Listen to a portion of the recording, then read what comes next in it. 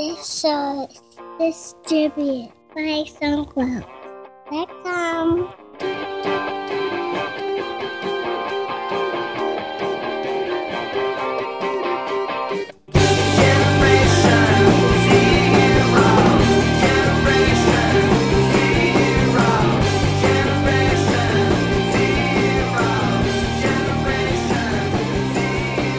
Welcome to episode 180 of TechSing, hosted by myself, Justin Vincent, and Jason Roberts. Hey Jason, how are you doing on this fantastic and wonderful day? I'm doing fine. How about yourself? Fantastic. So let's talk about Savannah. Sure. What do you want to talk about Savannah? we were talking about this offline, and I think it's funny. So you're thinking about moving back, huh? The thought had crossed our minds, yes. Well, it sounds like it's more than crossed your mind. It sounds like it's already in the works.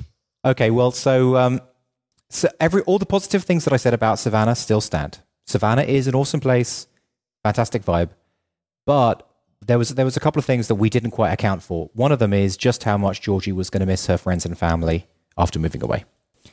So it's just a bigger deal than she realized. But that wasn't it. There was other things.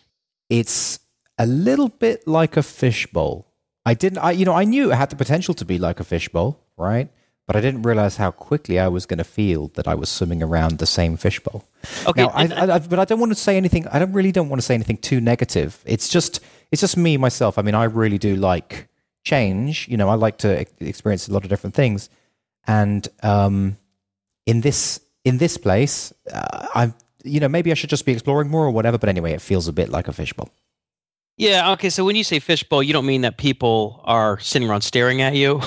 When people say I feel like it's a fishbowl, you feel like you're on display or something like that. But you mean just that, right? You just mean that the options are limited because it's a small place. You feel like you've seen what you're going to see, you've done what you're going to be able to do, or most of it, and you've only been there, a month? To be honest, but it's sort of a ridiculous viewpoint, right? So this isn't as major a reason as the other reason of Georgia. This is just like a little niggle. Do you know what I mean? You know the way you've just got a little niggle? Mm-hmm. But to be honest, if I was out driving around, if I was going up to Charleston or New York or whatever, driving different places, I probably wouldn't be feeling that way. You know, I'm just sticking around here, right? But I guess I'm just likening it to the experiences I've had living in London and in Los Angeles. I don't really try and explore or travel in those places, but a whole bunch of stuff happens just because they're just much bigger, and it's just life takes you to all these different places. Right, because you felt that way when you lived in Dublin, right? You said how long were you there? 7 years? It took about 8 years to feel that way in Dublin, right? So Dublin's a city of a million people. So after eight-ish years, I felt, oh, wow, I really know this place. I'm going to all the same places. I don't have anonymity anymore, you know? Mm-hmm. But here, I can just tell. I mean, I don't fully feel that way, but I can just tell that's the direction. But we've spent so much time focused on this, and it's only a small issue. It's not the main thing. Yeah, but so I don't know if you recall. I don't know if I said this on the show or not. But the reason that I predicted that you'd move back was because of the exact reason that you cited, which was that I thought Georgia was going to end up missing her parents, especially if you guys are going to end up starting a family. Well, you see, now she always knew that was a possibility. But she thought that her desire to get really high value house, beautiful house, lovely architecture, all the stuff that we've got, she thought that not necessarily would outweigh it, but that would be like a bigger deal. But then when she got out here, I guess she's just never had that experience before. Yeah, no. Yeah. That's what I thought. I was like, well, obviously I don't know Georgie that well, and everyone's different, but I know that that can be a really big deal for people, and when you start a family, and it's just everything becomes, and it can be put in a different sort of context, and especially if she's been used to being around her mom and her sister and everything, then for you guys to suddenly move to the other side of the country, it's a whole different deal. There's something else, and I'm wary of saying this, and I hope that it doesn't get me into any trouble, because I don't mean it in any bad way, but I have always lived in metropolitan cities, and I've lived in Dublin, London, and Los Angeles, and I have never noticed any kind of racial tension or racial segregation ever. in my life. It's just never been a part of my life. It's never been a thing, right? Mm-hmm. Because I've always lived in melting pots in very metropolitan areas. Here, I'm not saying that anything racist or racial has happened. I'm just saying it's a thing. Like it's a thing that there is some tension here that I've never experienced before, and that's just something else that's just new and strange to me. It's just making you uncomfortable. Yeah, I mean, I don't mean. I understand. You qualified enough. I get no, yeah. But it's something that you feel. It makes you feel uncomfortable. You're not exactly sure why it's making you feel uncomfortable. You just know you're feeling a little uncomfortable because of it.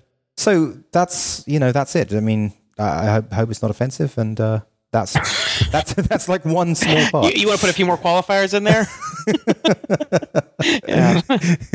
Okay. All right. So you're moving. So you guys have been there what, like a month now? 6 weeks? Yeah, but there's something else I want to say about the whole moving to Savannah thing that I want to talk about. Okay. Right. I want to talk about Yelp. Okay. So we were talking about, in the last show, we were talking about the inefficiencies of rating systems and how sometimes they didn't work very well. Sure.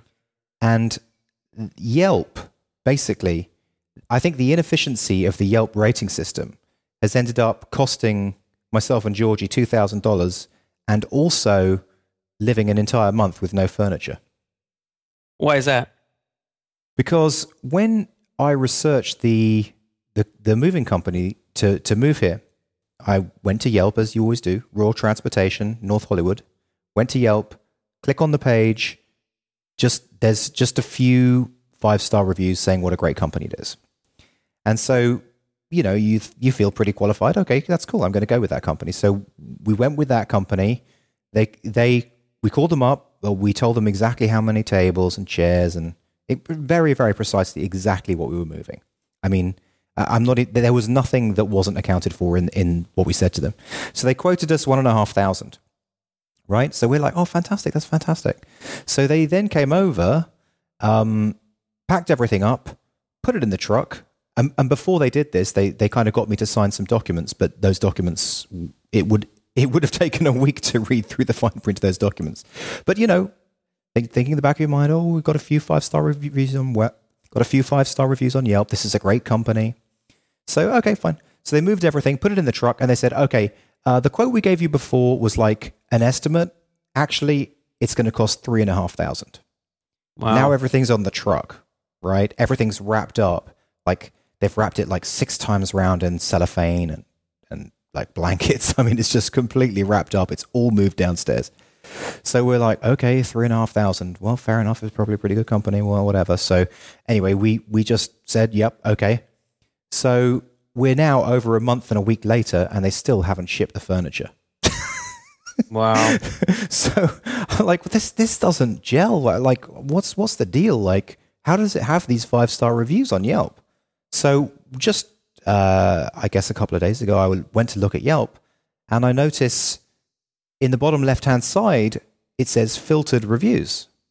So there's like 12 filtered reviews.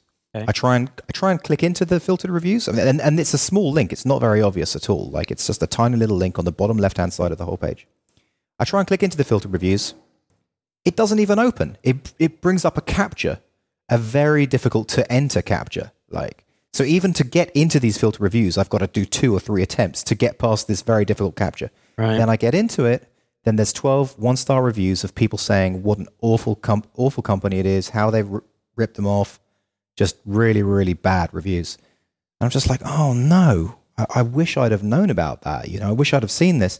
So on doing a bit more research about, how is it that this has happened? Why are these reviews in the filter?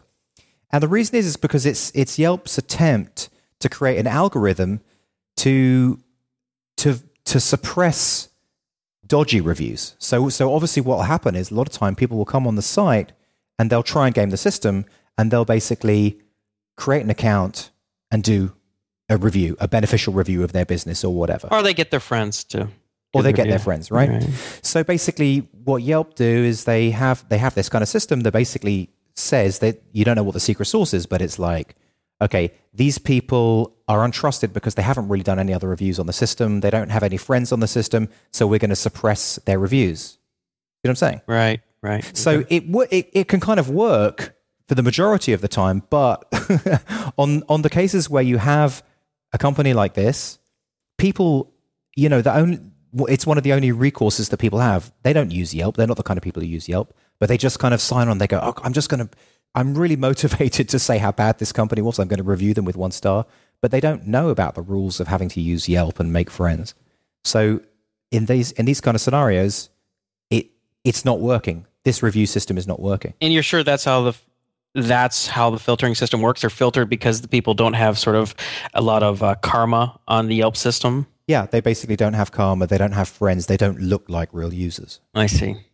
Huh. Now, so what I'm kind of a happy-go-lucky guy, right? I mean, I'm not really holding a big grudge or anything.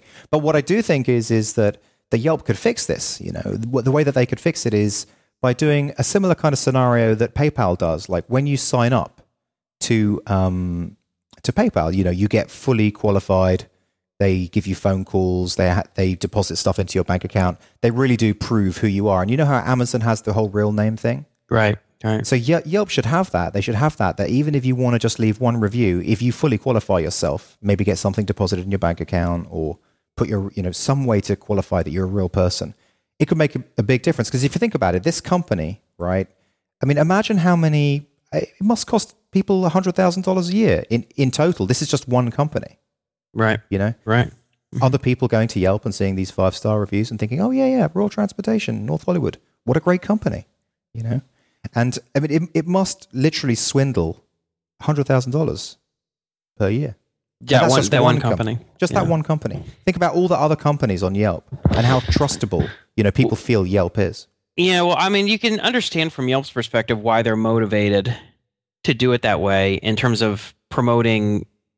Well, I don't know. I mean, I'd be interested to know more about the filtering system, but it's going to be in Yelp's best interest that things are more highly rated than not, because they want people to use Yelp and they want people to use these businesses through Yelp, right? I mean, I don't know what Yelp does in terms of tracking, how people end up picking a business. Do you know that? Is there any way? So, for instance, the moving company that you ended up selecting, was there any way that they found out that you found them through or selected them through Yelp? No, I didn't find them through Yelp. I can't even remember how I found them. It's just like through a Google search, but I just checked them on Yelp like I always do. When I use a service, if I go to a restaurant or whatever, I'm going to use it on Yelp. And I think, and this is another part of it, it's because those kind of companies aren't exactly social companies like a restaurant or something. So they're going to get less reviews and they're just smaller fry in the whole system. So I think, but yet at the same time, because they're kind of hidden, it's easy then for a company like that to get by without getting noticed. Yeah, I mean, I'm very skeptical of rating systems in general. For a lot of reasons. The one you're pointing out here. I mean, it seems like they're so easily gamed, and so often if you go read like Amazon reviews and you go and you read the negative reviews, a lot of times people who never even read the book. Yeah. You're like, how the hell are these people reviewing the book? They just disagree with the premise, or they don't like the topic or whatever, and they just trash it. And you're like, well, that should not be, a consideration. I don't know. I mean, I know it's sort of anti-Web 2.0 or 3.0, and it's like crowdsourcing is the new big deal. Everybody wants to have their say, but I don't know. Unless it's like you have huge numbers of reviews so that you can easily sort of smooth out the outliers. It seems like it's so often that you end up just getting a skewed set of reviews. So you get like 10 or 12 people review it, and it could be that half a dozen people left negative reviews just because they disagree with the author. No, I totally agree. I mean, I agree with you. And so how could Yelp police this scenario? They've got 12 1-star reviews of people saying I've got completely ripped off, and like 3 5-star reviews. Like how, and all the 1-star reviews are suppressed because they don't look like real people, and all the 5-star reviews are on there because it's probably like a reputation management company who's basically playing by the rules in air quotes, right? Well, and they know how to basically get through the filter. Well, you remember how we talked about that with I'm blanking on the name, Headland, was it H B Gary?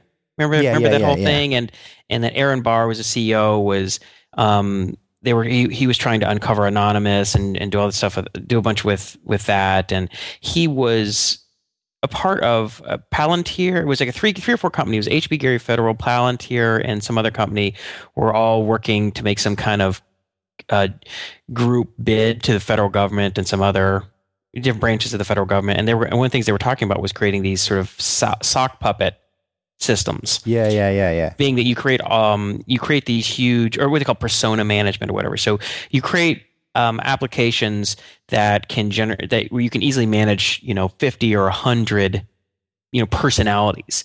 You kind of build them up in a fake way and sort of a very complete way. So like you say, okay, this is this kind of person, and we're going to kind of describe the personality. This is their age and their demographic and where they live and where they went to school, and put a Facebook and a Twitter and just kind of create little footprints so they look real, and you start building up, and you keep the language and maybe the perspective consistent, and one person could manage 50 or 100 of these things. And then when you want to have the personas say vote for or against something, then they're all ready to go because they're fully fleshed out personas, and it's called sock puppeting. And it's really a nasty concept because it's so hard to police, and so many there's so much incentive for companies and even governments to do that. I've heard of China and Israel have both. There's both been things in the press for the last 6 months about them doing it, and it's just nasty. Okay, so I've got a question for you. If you were in the same situation as I am right now, right, and you had been willfully ripped off for $2,000. Oh, by the way, let me say a thing. And the U.S. government. So it's not just China and Israel, but the U.S. government. It's come on. There's been stuff about how they've been doing that as well, or I don't know what branch, whether it's, I can't remember, it was somewhere in the Pentagon or at CIA or whatever. So, but it's getting bad. And then one of the problems with it is that if these things become a powerful force, then what is going to be the way to fight against it is requiring that people are not anonymous, right? And then you have a whole situation where people are like, have to, before they can actually do things or vote for things, are having to like practically, it's like signing with a credit card or driver's license to prove who you are. And that removes, and this allows people to be anonymous, which can be also politically dangerous in certain contexts. But anyway, that's a whole other long conversation, but. Okay, well, so I'm just curious. Let's say you were in this situation and you were willfully ripped off for a couple of grand and without any, just living with a bed and a desk for a month and a bit. A couple grand, yeah. Okay, right. Yeah. So and you kind of knew everything that I'd said so far. Mm-hmm. What would you do now? Like, what would be your course of action? There's not much you can do. I mean, there's nothing that you don't have enough. I don't know. Power or influence to affect them, really. Even if you said you started tweeting about it, you wrote a blog post about it. I mean, but that's dangerous anyway. Even just being that kind of a person. Oh, I'm the kind of person who wants to get this company. You know what I'm saying? It's like, right. Well, then you're just one of these squeaky wheel complainers who just moans about stuff, right? So just like we talked about that on the Hacker News Slap, the idea that if you're going to vote things down, that should affect your karma, right? Negatively, because anytime you're going to be negative and you're going to be or you're going to take a shot at somebody. I mean, it should be reflected in the karma as it is in real life. And the way it's reflected in real life is like, oh, Justin is, he's complaining and bitching about this person. Now, if you did it very, very rarely, we'd go, okay, well, maybe Justin has a point, right? But if you did it like once every few weeks or a month, you'd be like, God, right? It would be clearly an issue. So you're right, but you're right. It does come at a cost. Anytime that you want to go out and make a big deal about something, it's going to cost you. I mean, I was thinking that one way that you could get. Because here's the thing, this company, Royal Transportation, North Hollywood, is ripping people off, right? It's ripping people off, and no one can really find that out because they just look like they've got 5-star reviews and they're a fantastic company. So, I mean, the only way that you could affect that company is by becoming like almost like a sock puppeter. Basically, by contacting all the people who've done the bad reviews and saying to them, look, your reviews are below the filter. You need to make some friends and all. And so you'd need to take that kind of course of action, which is not really a nice thing to do. Well, it's frustrating because the amount of effort it would take you personally to feel like you're achieving some kind of a justice in this situation is going to be way too costly, right? Exactly. So how many hours would it take for you to pull a bunch of people together or to build up some big reputation system so that your review is on the system? And who knows if that one review would really have much of an impact anyway. It might still get filtered for some reason that you don't understand. I mean, you know how much time we've been using Hacker News, and it's just become clear at certain points, like, wait a minute, something's going on here, right? We thought we understood the system, and all of a sudden there's this Hacker News slap that we just sort of discovered or became aware of. And so you could end up wasting a bunch of time, and then you say, I have all these friends, I did this stuff, I wrote all these reviews, reviewed all these restaurants that I've used, so I built up a reputation system, and now I'm finally going to write my negative review and get back at them, right? Bring some truth to this, and then it gets filtered, and you're like, what the hell? And then I hear you're going to call me up, you're like, this is total bullshit. And I'll be like, well, that was a good use of your time. Yeah. It's just like, I guess it's $2,000. Just take it. Just take it like a man. It sucks. Just take it like a man. That's how life is sometimes. I mean, it's just like with lawyers. It's not enough money to get an attorney, right? To sue them, right? Because that's the more standard way of getting back at people if they feel like they've done something that is illegal or is causing you money in an unfair way, in which case you take them to court. Now, and that's, of course, really expensive and time consuming as well. And there's also not necessarily a good chance that you're going to get any kind of judicial relief that's going to make you feel good about it. But the only thing you can do is you might be able to take them to small claims, but I think it's too much for small claims. I don't think I can take them to small claims because they made me sign.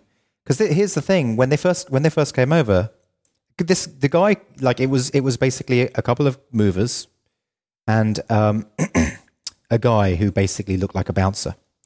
So he was all very serious, and I was like, well, why is it this kind of a guy? And he said, okay, now you need to sit down on the table and sign all these papers before we get going. So the first thing you need to understand is that the quote that we gave you was an estimate, and we're actually going to give you a quote based on weight. So then you sign all these things. I mean, literally, I don't know, like 20 signatures I had to do on this print that was just so tiny. Anyway, so I'm just going off on a tangent here. But once everything was packed up, so then he says to me at the end, he says, now you've got a choice. Either I'm going to go down and estimate the weight, and I'm going to give you a quote, and you can go with that, or you can come to the weigh station with me, and we'll go to the weigh station, and you will have to go with that. Now, if you choose the weigh station, whatever it comes out to, you're going to have to pay that rate. So that's your choice. So it's like a gambling decision. Am I going to go with what the guy estimates, or am I going to take the risk and go to the weigh station? Oh, and by the way, the closest weigh station is 14 miles away.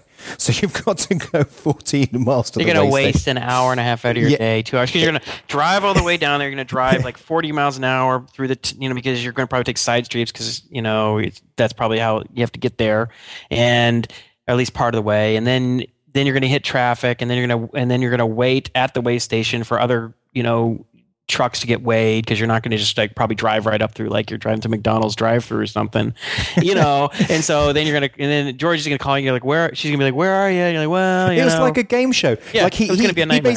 He basically says, okay, I estimate it's this weight, and your original quote was 1,500. Now your quote is 3,567, right? And so I'm looking at George and I'm going, should we go for the weigh station, or should we take this? And, all of our furniture is like heavy oak furniture. So I'm thinking, oh my God, if we go to the weigh station, it's going to be $6,000. And I've just signed all these pieces of paper. So I'm going to be stuck with a $6,000 bill, Yeah. I mean, the long and short of it is you got screwed, and there's not a whole lot.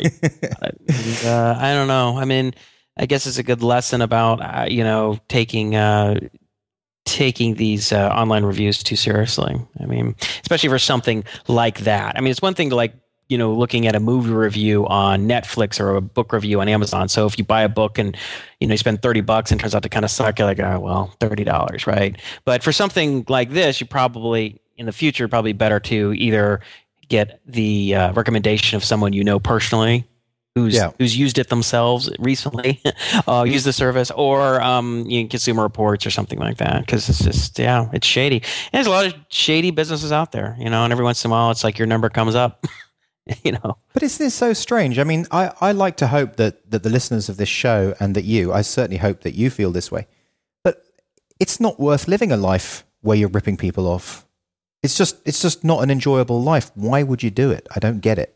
There's a lot of people who just, they shave people cut corners. They cut corners in life and they rationalize it to themselves. Most of the people who I feel like have done crappy things, and I was on the receiving end of it, and it's happened to me a number of times in business deals, I'll bet you if you ask them, most of them would rationalize it in a way that they don't feel bad about it. They just don't.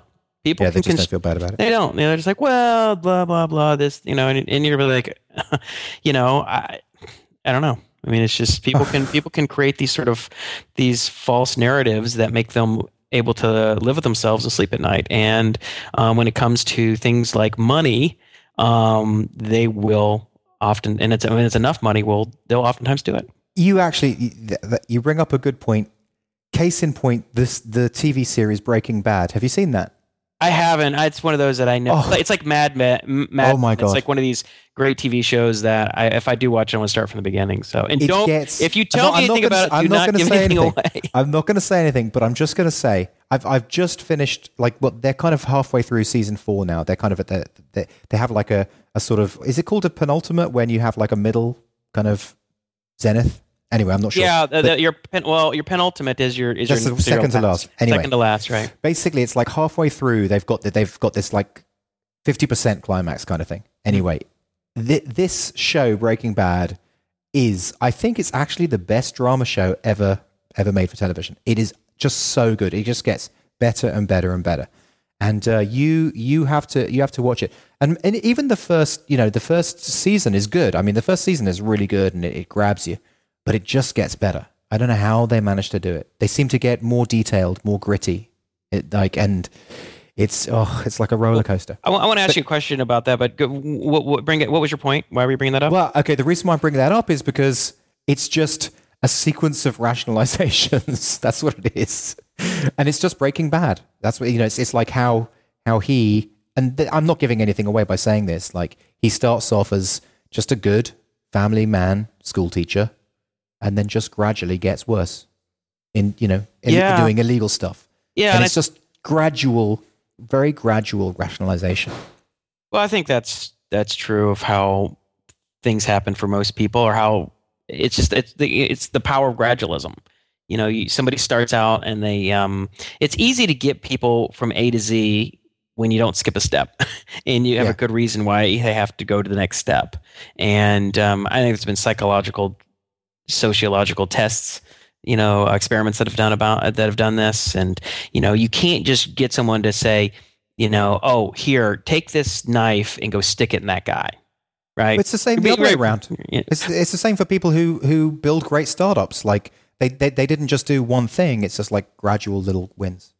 It's true. Yeah. But I mean, in terms of like being able to get somebody to go and do bad things that when you're growing up, it's been drilled in your head that those are bad things, right? That you don't steal and you don't hurt other people and you don't lie. No, you don't do all that kind of stuff. But if you do it in small steps and you can come up with some kind of a reason and some kind of an incentive structure to get people to make that next step, oftentimes they will. Not everyone, but a good portion of people, given the right incentives. And it's just humans are not as strong as I think we like to believe they are. They're very easily manipulated into doing things, or whether it's people manipulating them or institutions or just a series of events that they sort of get, kind of like, a floats them on the ocean. They just get pushed there by a series of bad things that happen to them, and they end up just going down the path. And that's why, like talk about like drugs, how sometimes people they start using a little bit,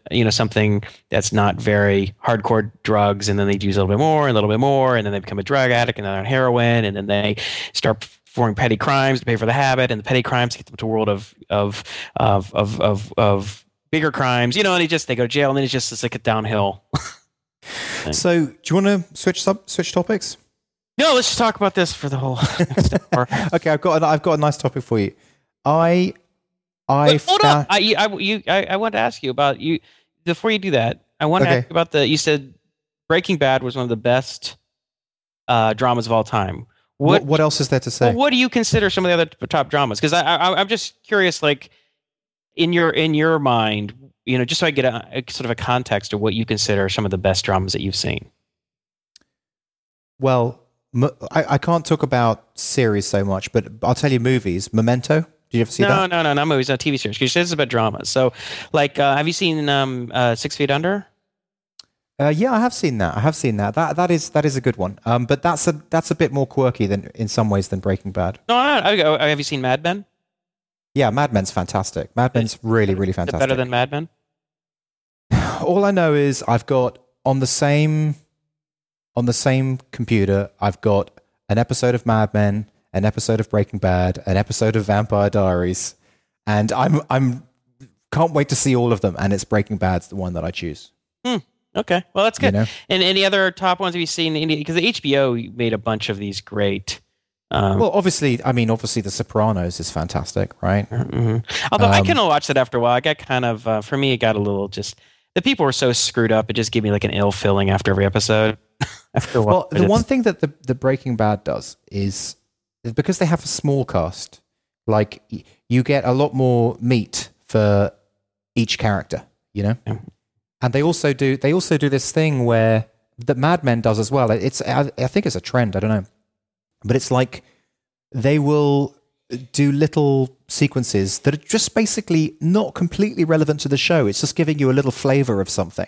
They'll just have like this 2-minute thing of just something weird, some weird character, doing something weird. And then you won't see him for like another 3 episodes. And then he'll just once again be doing some weird cameo thing. But it's just, it's giving a flavor of the whole ethos. And they do that in Mad Men a lot. They did that in Lost a lot too. Do you remember like certain shows? It would be you go into someone's past. It would be sort of their show in a way. Yeah, but it's not like that where it moves the plot forward. That's not what's happening here. Mm-hmm. Like Mad Men, it's the same thing. It's more like just a statement of it's more like a little artistic piece. Like for example, in Mad Men, there was one scene. Won't give anything away. No, it's not giving anything away. There's one scene in like, I don't know, the 2nd episode or whatever, where the family go and have a picnic in a park. And they just have a picnic. They don't talk about anything that drives the plot forward. They just talk about random stuff. And the scene lasts for like a minute. And then at the end, they all get up and they just like wave off the picnic blanket and just leave all the trash in the park. And that's what they did in the 60s. And that's the statement. Really? You know what I'm saying? Yeah, they're like just people just left trash everywhere. They didn't put it in waste bins, right? And so that was just a little social statement. And Mad Men is full of stuff like that, just really interesting stuff. Little what would you call that? Like a little your vignette? Yeah, that's exactly right. Like little vignettes like that. And that's the same with Breaking Bad. It has all sorts of little vignettes like that, and it just gives it texture. Cool. Well, I think Breaking Bad and Mad Men was already kind of on our list of shows that were kind of getting up the energy to start watching, because like I think when you have kids, sometimes you're just so wiped out that you have this idea that you're going to watch something, and then it gets to like by the time the kids are in bed and you've eaten, you're just like, okay, what do I want to watch? It's like anything more than a half hour, you're like, I think I could maybe do Modern Family. It's like yeah. I think I maybe do Modern Family. No. See, Breaking Bad is like. It's like serious. It's like a steak. It's like a thick sirloin steak with mustard. Well, I don't know. That's the whole problem is that I don't know how many nights we have the kind of energy. It's usually like by that time, it's like you just an hour of a drama, and it's sort of, I don't know. It seems like a lot sometimes, just like especially if you like want to read or whatever. But anyway, last thing I want to say before we move out of the whole this topic area is, have you seen the trailer for Prometheus? No, I haven't, but you've told me that it's awesome. It looks really good. That's the one movie I'm really excited about seeing. I think it's coming out in June 8th, I think. And it's sort of I think it was billed initially as like a prequel to Alien, which Ridley Scott directed. And this is also directed by Ridley Scott, he's directed a lot of great stuff, but another one that people might be familiar with is Gladiator. And so they have this one sort of viral trailer. It's like a TED Talk with Guy Pearce as Peter Wayland, and it's the Wayland Corporation that made those robots. Remember Bishop, the robot in Alien? Yeah, you remember that? It was like this sort of almost, people didn't realize it wasn't a human until later in the movie, and so Peter Wayland is giving this talk about the future and technology and his ambition, and it's really an amazing sort of viral video. But the Prometheus, the trailer looks fantastic. It really looks cool. And I don't think it's actually going to be I think there's some debate on the web in terms of like how much it should be considered a prequel or not. I think the general consensus is, and I think Ridley Scott has said at this point it's its own universe at this point, or it's not really that same storyline, but looks really cool. Anyway, that's it. Go on. Cool. So you got another topic?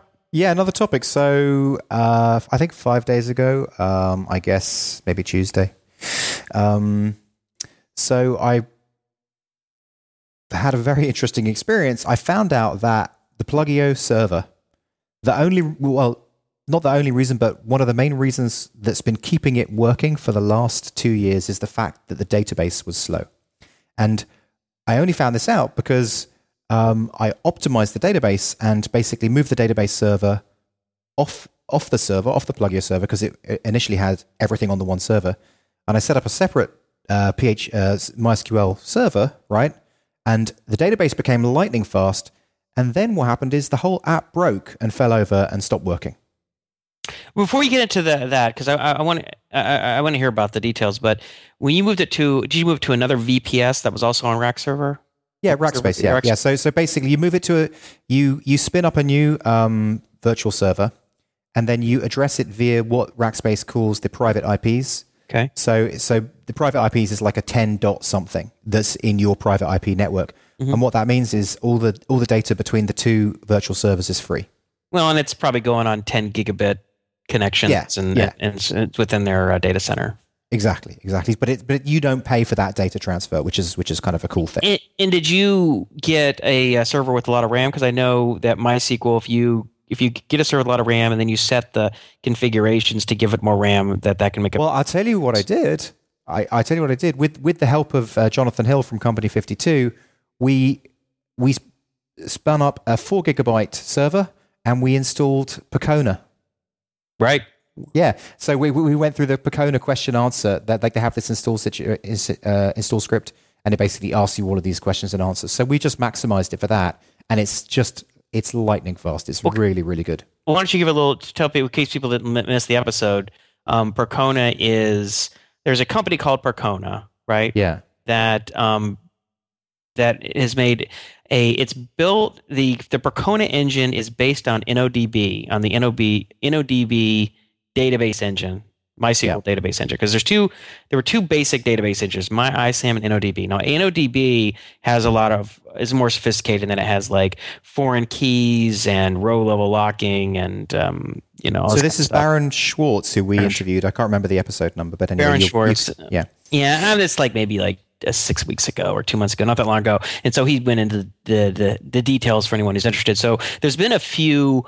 I don't know if I'll call them forks, but they're just sort of new database engines that are based on the MySQL engines that work within MySQL. Percona being one of them, MariaDB, which is another, and I think that was created by some Google guys. And then there's Drizzle, which I think is a fork that's based off of it was created by some MySQL. So the reason why I moved it, by the way, in the first place, because I guess I never said that, was because the server had just got too slow. Like the database was just too slow, and it was all just kind of grinding to a halt. And I think it had just reached the straw that broke the camel's back. Right.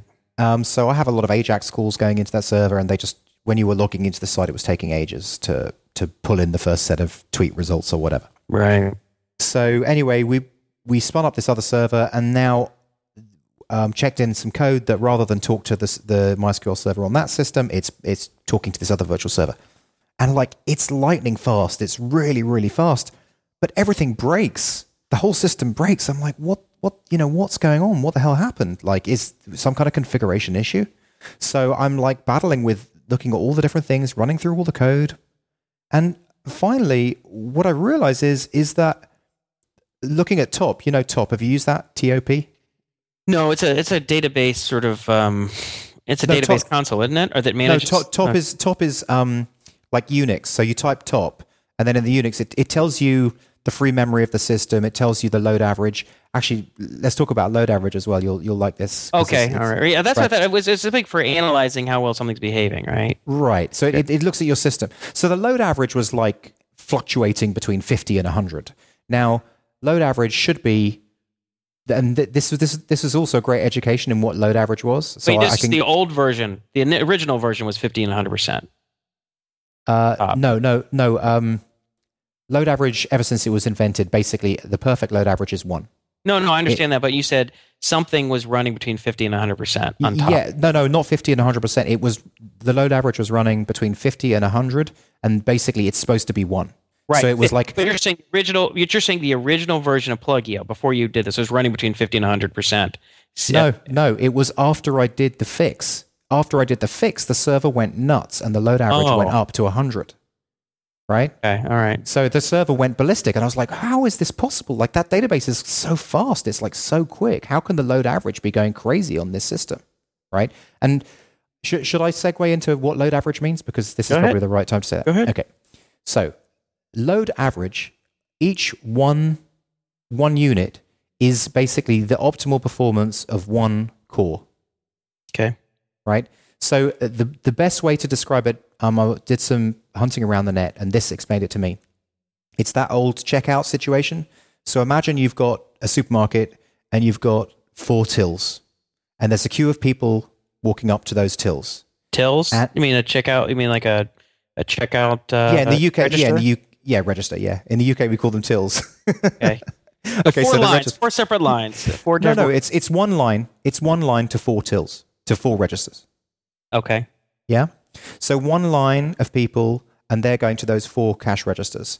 Now, that's how you do it in England? Everybody gets in one queue, and then you spread out? Because in the US, you just go and you go, which one's the shortest, and you just go get that line. I've seen it both ways in the US and in England. But to illustrate this is what I need to say. Okay, well, I'm just trying to make sure people, because I don't know what the hell a till is, and what you're talking about, not how I've ever seen it. Okay, okay, look, it's one line going to 4 cash registers. All right. Are you all right with that? All right, so this isn't just as weird. This is how no, that happens in Target. Anyway. I guess it kind of doesn't Target. That's right. Anyway, right, okay. So that just shows you how often I go shopping. Yeah, so Sandy does all that. So there's one line going to 4 cash registers. Now, a zero load is basically no one's queuing up, and no one's at any of the cash registers. If like a 0.25 load is if one person is at one cash register. Yeah? Mm-hmm. And so a perfect utilization is there's 4 people, there's 1 at each cash register, and there's no queue. Right. Yeah, so that's a load of 1. So a load of 2 is if there's 4 people queuing up, and there's 4 people at the cash registers at the same time. Okay. Because that's the way it works. It's like the time slice, and it's queuing up the processes. So that kind of explains. So Pluggio was running at 100, right? So there's loads. I'm like, what could be going on? Why is the server like? Wait, you mean all 4 cores are taking up, and there were 96 people waiting in the queue? Exactly. That's 100, not 100%. 100 on top. 100. No, 100. It's okay. Well, because I split the cash registers up into 4. So 4, each one of those is 25% of one core. Right. Oh, okay. Yeah? But it's still... So 100 would be 4... There'd be 400 people queuing behind. Good God. Okay. Right? Okay. Right. So what was happening was, because the database was so much faster, Pluggio didn't have any kind of... It was fully asynchronous, right? And Pluggio makes a lot of JavaScript asynchronous calls because it just pulls in whatever information it can at the time. So it's as greedy as it wants to be, right? Mm-hmm. So basically, someone logs onto Pluggio, and all of a sudden, the JavaScript goes, bam, bam, bam, give me this information, give me this information, give me this information. And before, the database was so slow, it was acting like a kind of a quasi-queuing system. Okay. So it was like serializing the stuff. But now the database is so fast, it's allowing each client to take up like 10 Apache children. Okay.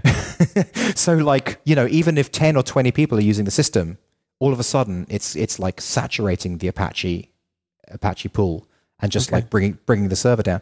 So ironically, for the last 2 years, the system has only been working because MySQL was so slow. So what I had to do was I had to kind of force a non-blocking JavaScript AJAX queue. So what I'll do is that each client will make one call at a time, and it will queue all the calls up unless any call takes over a second, and then it pushes through anyway. So it's like a kind of semi-blocking queue. Right.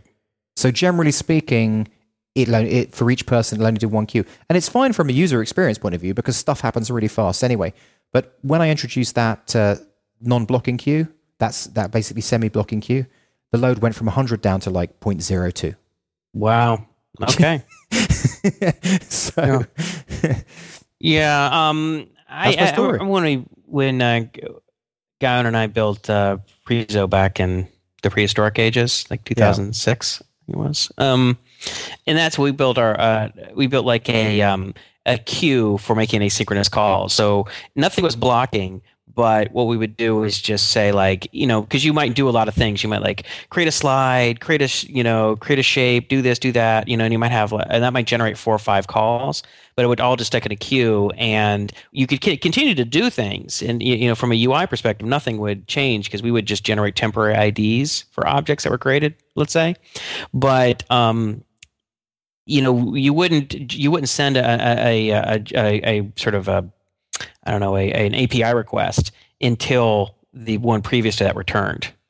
So we had a queuing system built into the JavaScript, the AJAX library. And it was sort of funny. I realized much later on that I was sort of shocked to find out that jQuery and some of the things libraries people weren't using, it didn't have that built in. Yeah. Which you kind of were surprised that I expected that. I was like, isn't that how else you would do it? But I guess, so that's what you did? Did you do that on your client side? You just built like your... Yeah, on the client side, yeah. So I'm basically pushing everything into an array, and then what I'm doing is when the AJAX response comes back, I then pick the next one off from the array. So it's like a queuing system. I'm not doing the whole timeout thing. I don't have like an interval set to keep on looking at it. Yeah, we did. We had built all that in. So that's cool. So okay, so I wrote a blog post about it, and it was on the front page of Hacker News all day. 79 points. Not bad. That's not a bad do. I think I got up to like number 6 or something. 7. Yeah, something like that. Yeah, not too shabby. So give a tip of the hat for that. Yeah, give a tip of the hat. Tip of the hat. You didn't ring the bell, but it's a tip of the hat. Well, cool. So now Pluggio is lightning fast now. Is there a discernible difference? Yeah, massive difference. It's much faster, and just the whole thing's working better. Plus, also I had a couple of tables which were MySam, and I switched them over to InnoDB, and so that's also made a difference. InnoDB or Percona's engine? Or Percona, yeah. Percona's version of InnoDB or whatever. I thought that just by using the Percona server and specifying InnoDB, you're using Percona's InnoDB. Yeah, I think that's what it is. I mean, obviously, we talked a lot about it since I've never used it. I don't really know what it's called other than Percona. So it's cool. So how much more are you spending on hosting on hardware than you were spending before? Because we had one server before. Now you have what, 2, or do you have more than 2? I've got 2 right now. So before I was spending approximately 100. Now it's going to go up to 300. So $300 a month. Yeah. Or 2 VPS service. Would you up the RAM or because CPU? One 4 gigabyte and one 2 gigabyte. 4 gigabyte for your for MySQL. But ultimately, we're going to change it around because in Company 52 they've got a bit more experience at the whole scaling thing than I do, and where we're going to move to is we're going to move to getting a lot of 256 megabyte front end servers that all feed off this database server. And then from the same thing that we're doing with the database server, we're also going to do with the Twitter. So there's going to be like one Twitter instance that just talks to Twitter, be one instance that talks to the databases, one instance that creates thumbnails. So split it all up. So each machine is like dedicated to its own little task. It's very specialized. Yeah, exactly. Yeah, that makes a lot of sense. Yeah, I got another quick one for you if you want. I have topics too, but are we done with that? This is super quick. Okay, go ahead. It's just a data point. Remember the whole inspiration for Kaggle, the Netflix competition, the 1 million algorithm? Yep. Mm-hmm. Yeah, that basically increased the user's use of videos by something like 8%.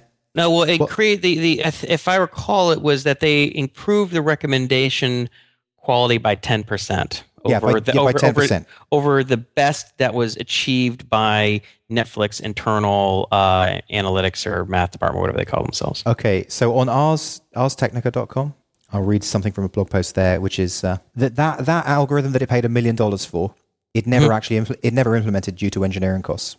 Mm-hmm. Never pushed through to production. Yeah. Did they say that they? Because I saw that. I saw that headline somewhere. Did they say anywhere why? They just said I'm quoting here from the article. The increase in accuracy on the winning improvements did not seem to justify the engineering effort needed to bring them into a production environment. Interesting. So I guess the calculation would be something like, okay, so if it's a 10% better recommendation, how many more movies or how much more engaged are our users? Therefore, how much happier they are. Therefore, how much does that make them either A, recommend the service to their friends and or upgrade to a higher plan or make them less likely to cancel the service, right? It's interesting that it's like that is like the proving ground in a way for Kaggle of this concept, but yet it didn't really result in anything. Yeah, well, I don't know. I mean, you know how it is with big companies, right? I mean, making any change is like moving the Titanic. Anytime you have to make any type of a business or engineering change. With small companies, it's usually much easier because you have less in the line, you have less users, you have less moving parts. It's just easier to make changes. So, because Netflix making a change was too much doesn't mean that, that improved algorithms, improved analytics couldn't substantially improve their business and wouldn't be worth the cost. So, but it also could be that, the 10% improvement may really not be that much. It may not be that perceivable from a user's perspective. But they were the one who put it out there, didn't they? They were the one who said, you need to hit this 10% mark.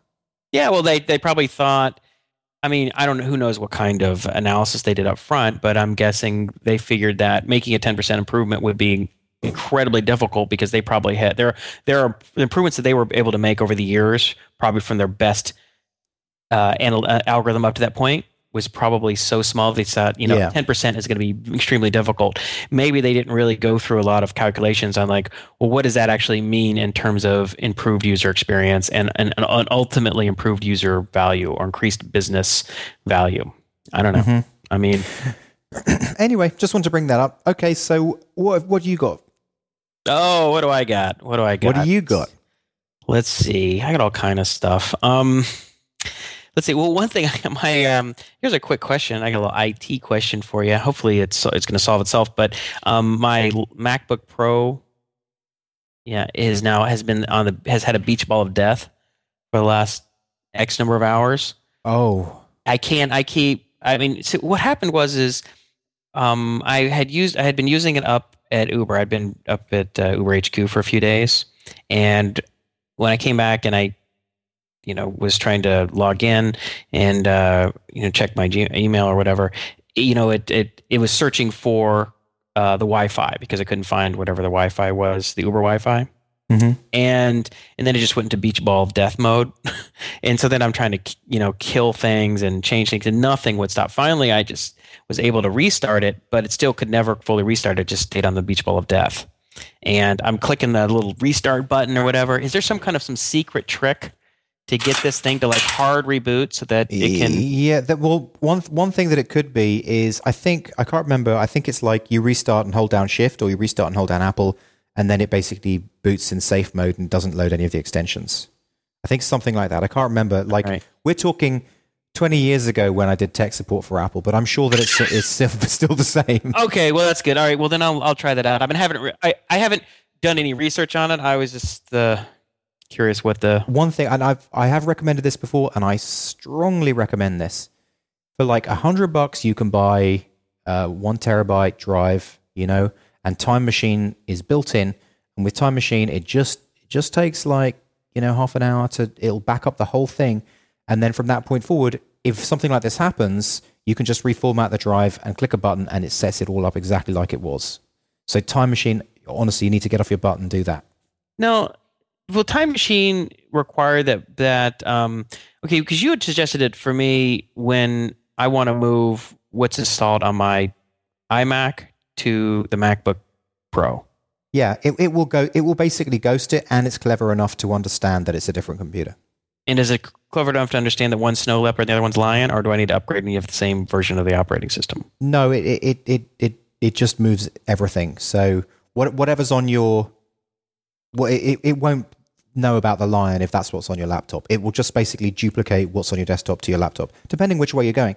So if you do Time Machine of either of them, which you should do Time Machines of both of them, unless you just want to use one as like a master. Right. And so that one, you do the Time Machine and you just dump it onto the other one every now and again. I'm a little skeptical about that. I just have a feeling that there's going to be a problem with, a Lion and Snow Leopard. I'm just worried that that's going to cause more problems it's going to solve. Well, have you done that yourself, or are you just assuming it's going to work?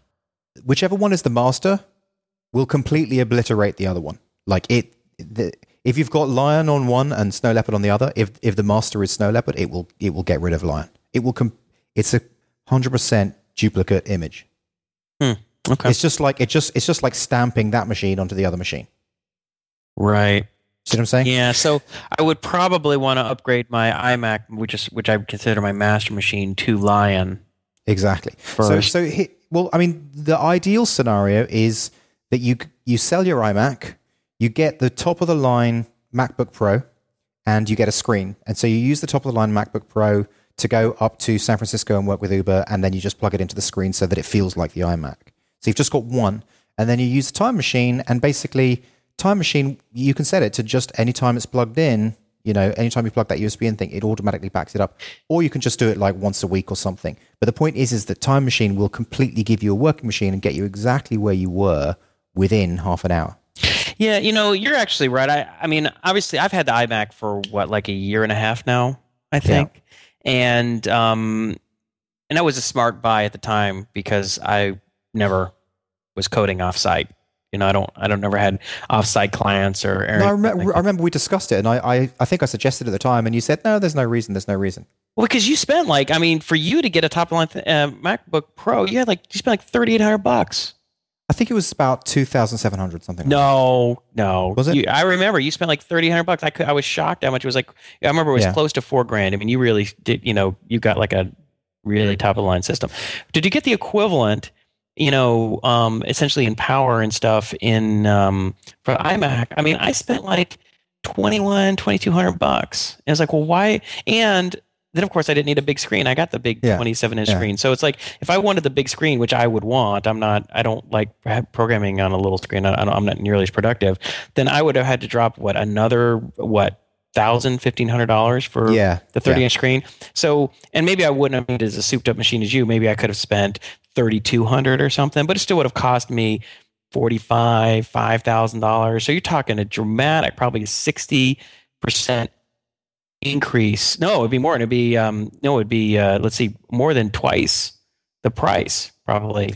What you could do is you could get a 17-inch PowerBook, and then it basically has a pretty big screen anyway, and just use that. Yeah, I don't know. That's still not near big enough for me. I mean, I used to like I'd have two 21 inches. Even the 27 inches small for me. I'm used to having, for years, I would have two 21 inches, 20-inch monitors since like 2000. So even going down to 127, I always feel a little cramped. So when I have to just program on a little tiny 15 or 17-inch screen, I feel like when you're used to working on a desk and you're sitting there and you just have a piece of paper and it's on your lap, I can't really do anything.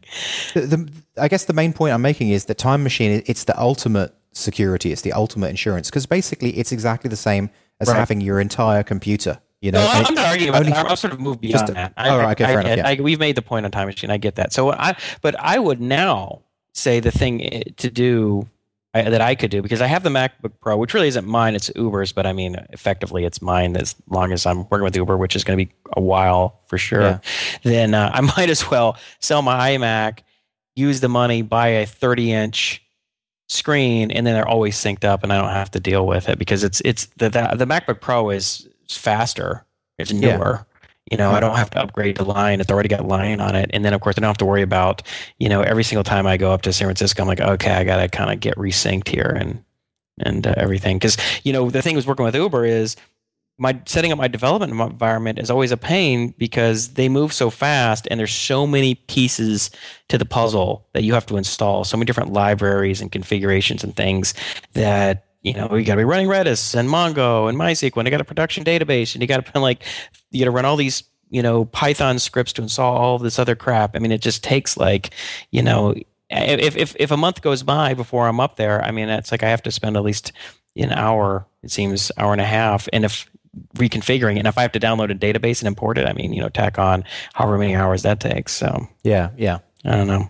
Yeah, that makes sense. Just one machine, one point of failure. But Uber, what everyone at Uber does, you know, their sort of standard is everyone has a MacBook Pro, either MacBook Pro or an Air. Actually, a lot of them have Airs now because they can just plug that in, and then they have the big monitor and whichever keyboard or mouse or trackpad that they want to use.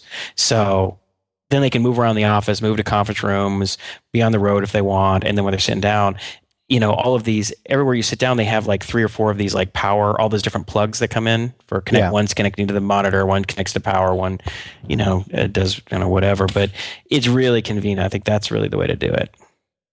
Yeah, and they have this new, I can't remember the name of it. It's like some Uber Firewire concept. So you just you just plug one thing into a computer and it will do everything. It will do your monitor, it will do your external hard drives or whatever. So you don't even need multiple USBs anymore. Yeah. Ryan McKillen over at Uber just showed me yesterday. He had these new little USB, like Apple USB drive. Have you seen that? The new one? I mean, it's really, really tiny. It's like a quarter the size of their normal. It's like flat, like maybe like a millimeter thick. Have you seen that? I've seen something similar, like where you get a wireless mouse and then you plug in the USB and it just sticks out of the USB socket. I don't know. The thing's like a half an inch wide. Yeah, you know, quarter inch thick and like a millimeter tall. I mean, it's tiny. It looks like something out of Star Trek. It's so cool. I was like, no, that is cool. Yeah. Anyway, another topic. I got another one. I've got loads, but if you want to, yeah, I got a couple. So one thing I've been thinking about lately, is that the rise of sort of the blog, the WordPress blog, or Posterous blog, or whatever people use, Tumblr, it seems like it's been great in the sense that it's allowed a lot of people to get on the web and express their opinions and ideas and knowledge in ways that gives them an outlet they wouldn't have had otherwise. Yeah. Right. One of the weaknesses of it, though, I've noticed, it seems, is that the websites you go to are often much less interesting. Like people just write blog posts. Right. But I feel like I remember before that time, you go to people's individual websites and it would just be like all kind of crazy pages with all kind of interesting lists and things that they were doing or working on, like labs. Right. It was like walking. Everyone had their own little crazy laboratory, you know? Yeah. But that wasn't, I mean, maybe that was the good times in some ways, but in other ways, that was like the web on acid times. That was when everything was flashing and sparkling and animated GIFs. I mean, things weren't homogenous, right? I mean, now, but the thing is that, you know, so it was a trade-off because now you've hit mass production of people being able to post. So, but then you get all these people who would have posted anyway and would have created their own website, and they would have just kind of hand edited their HTML or used whatever editor they wanted, and then created interesting pages for doing different things, and they just would have done cooler stuff. And I'm not talking about design. I mean, like, you know, people would have just run different types of experimental stuff. But that's still there. But I don't see as much of that. I feel like people just kind of get lazy and they're like, whatever, I'll just put a WordPress. Well, because you're not part of those communities. I mean, if you were a part of Forest or Dribble or whatever, like each one of these little communities, like it's sort of become sub-communitized, if there's such a word. So basically, they totally exist, and there's people doing experiments. Like, for example, people in the Flash forums, they'll do lots of different Flash experiments, and people in the jQuery forums will do all sorts of experiments. But it's just because there's so many more people, there's a lot more noise to wade through before you see what you're particularly interested in, unless you subscribe to those communities and follow them. I'm talking about when you go to somebody. So if I go to justinvincent.com, right, that you would have had a more interesting site there. I'm not talking that you would have been contributing to other communities, but now it's just a blog, and then your articles are buried in a list of things that you wrote that are organized by like month, January 2011. What did he say? Well, that's interesting because justinvincent.com has been always in one form or another something like that. From Drupal was the first one that When did you first do that? I guess Drupal, 8 years ago, 10 years ago. Right.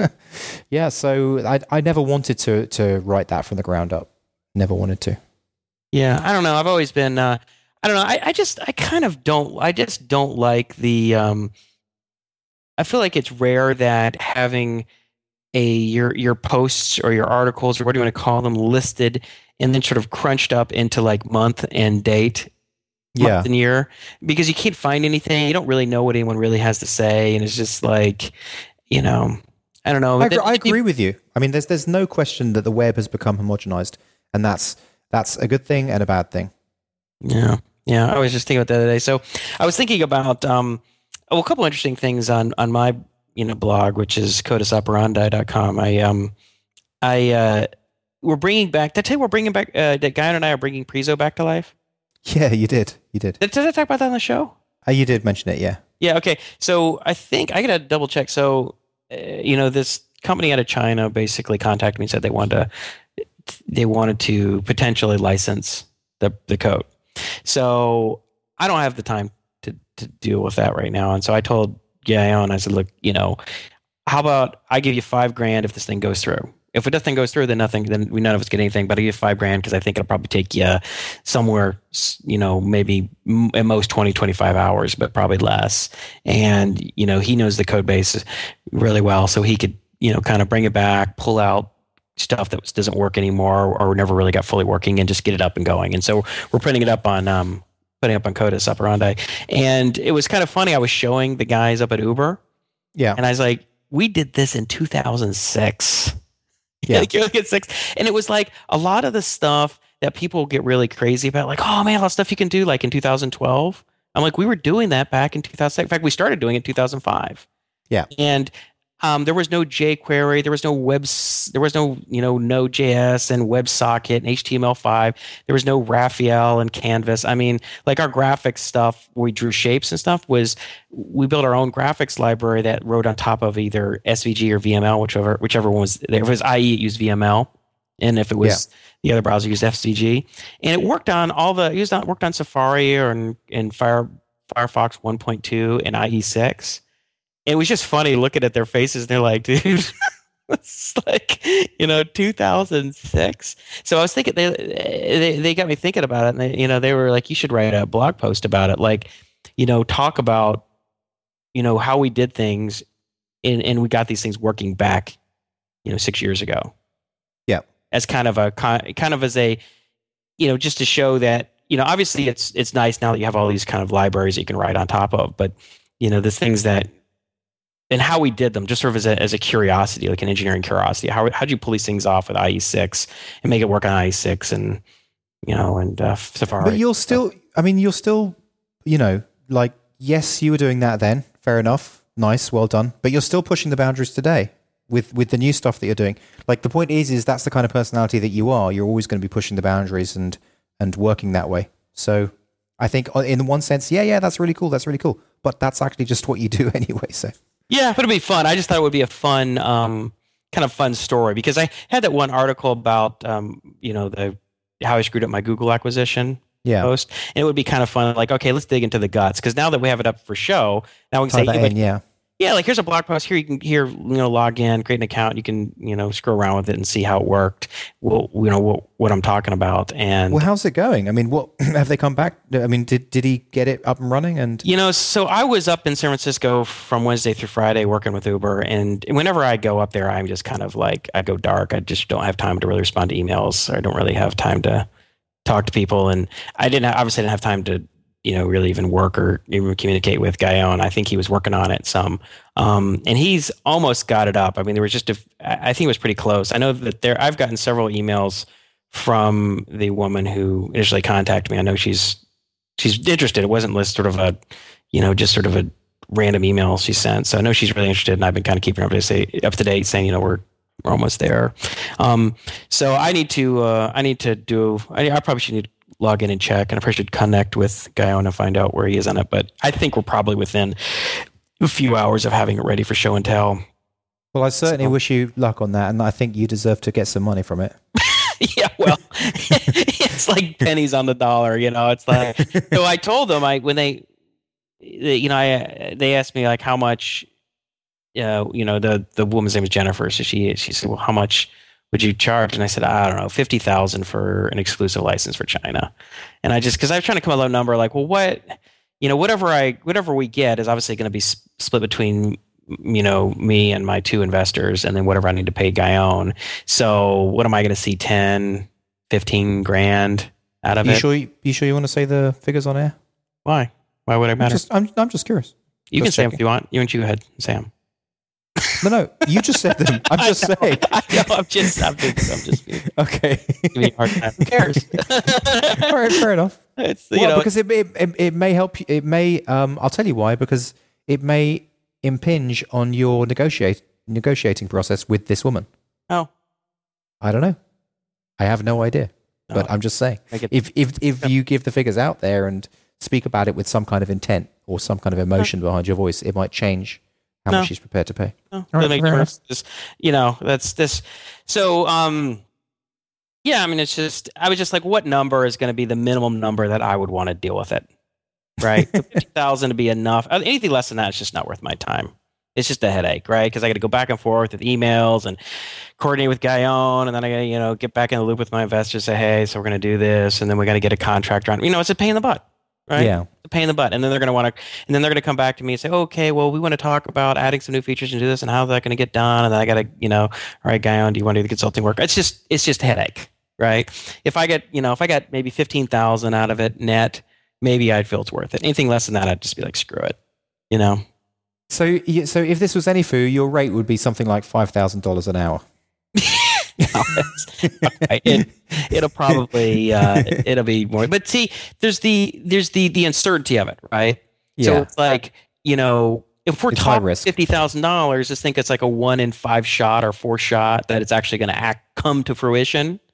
So you figure, therefore, you need to multiply whatever value you would be charging by 4 or 5 to just increase your probability, your sort of risk adjusted return kind of thing. Yeah. So I don't know. I mean, ultimately, numbers are just a lot of times just what you think sounds reasonable, but the side effect is nice that it's just coming back to life. So when I talk about it on the show, people can actually see what the hell Preezo was or is or whatever. And as opposed to me just to wave my hands, I was like, oh, we built this web-based version of PowerPoint back in the prehistoric ages. And people are like, what the hell is he talking about? I say, well, yeah. So I think probably next week I may even set up a subdomain. Maybe go to preezo.codesoperandi.com or something. So that was kind of cool. But I guess some other topics. Why don't you go? You go next. What do you got? Sure. I thought it was interesting that the Jason Calacanis post, you saw that one about, and there isn't too much to talk about in this, but it's still just an interesting data point, is he's basically saying that Apple could become $1 trillion company overnight if they became a payment service. Because he's basically saying, look, they've already got 100 million credit cards on file, like Amazon have 100 million credit cards on file. And with your iPhone, you could just basically go out, you could leave your credit cards at home, you could go out and you could pay for stuff. Mm-hmm. And, they could just take a slice of the transactions, and instantly they've just multiplied their value to like $1 trillion market cap. And so what do you think about that?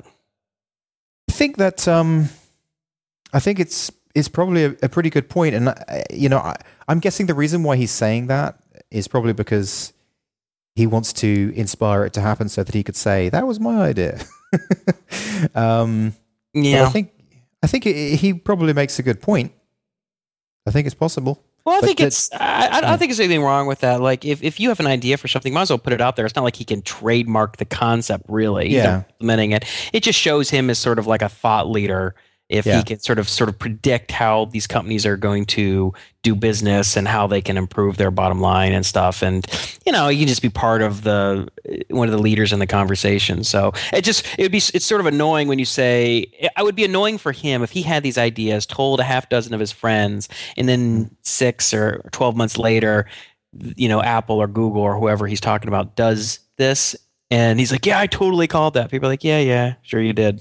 But at least now he gets credit, So basically, iPay is the name that he thinks it should be called. And it's simple, it makes sense, and why shouldn't they? So iPay would be like the new PayPal, and you would, as long as you had an Apple ID or Apple, you'd be good to go. Yeah. So you just take your phone. I mean, I guess you could literally just pay probably even just by logging in with your Apple ID in some shop. But I guess the fastest thing would be you'd have an app on your iPhone and you'd click a button and it would just pay it. Yeah, well, that makes sense. I mean, because I don't use my my iPhone for a lot of things, just basically because I spend most of my day sitting in my house behind the computer. So when I'm out in the world, I'm just, I'm at the gym or I'm with the kids or something at the park. So it was interesting. I went out to dinner with a buddy of mine and we were at Starbucks and he just held his phone up and bought a Starbucks. I'm like, that was cool. What did you just do? And he's like, what do you mean? You don't have a Starbucks app? I'm like, no. He's like, dude, where you been? I had a little barcode and I'm sure probably half of our listeners have done something like this. I just had sort of just missed it. And it's the same kind of thing. You just it's right there. You just hold it up, barcode, boom, you're done. Yeah, and we were in some shop in Savannah and Home Plus, and this old lady, 75-year-old on our way out, she says, you can get 20% off if you sign up for our coupon. Just go to this address on your phone.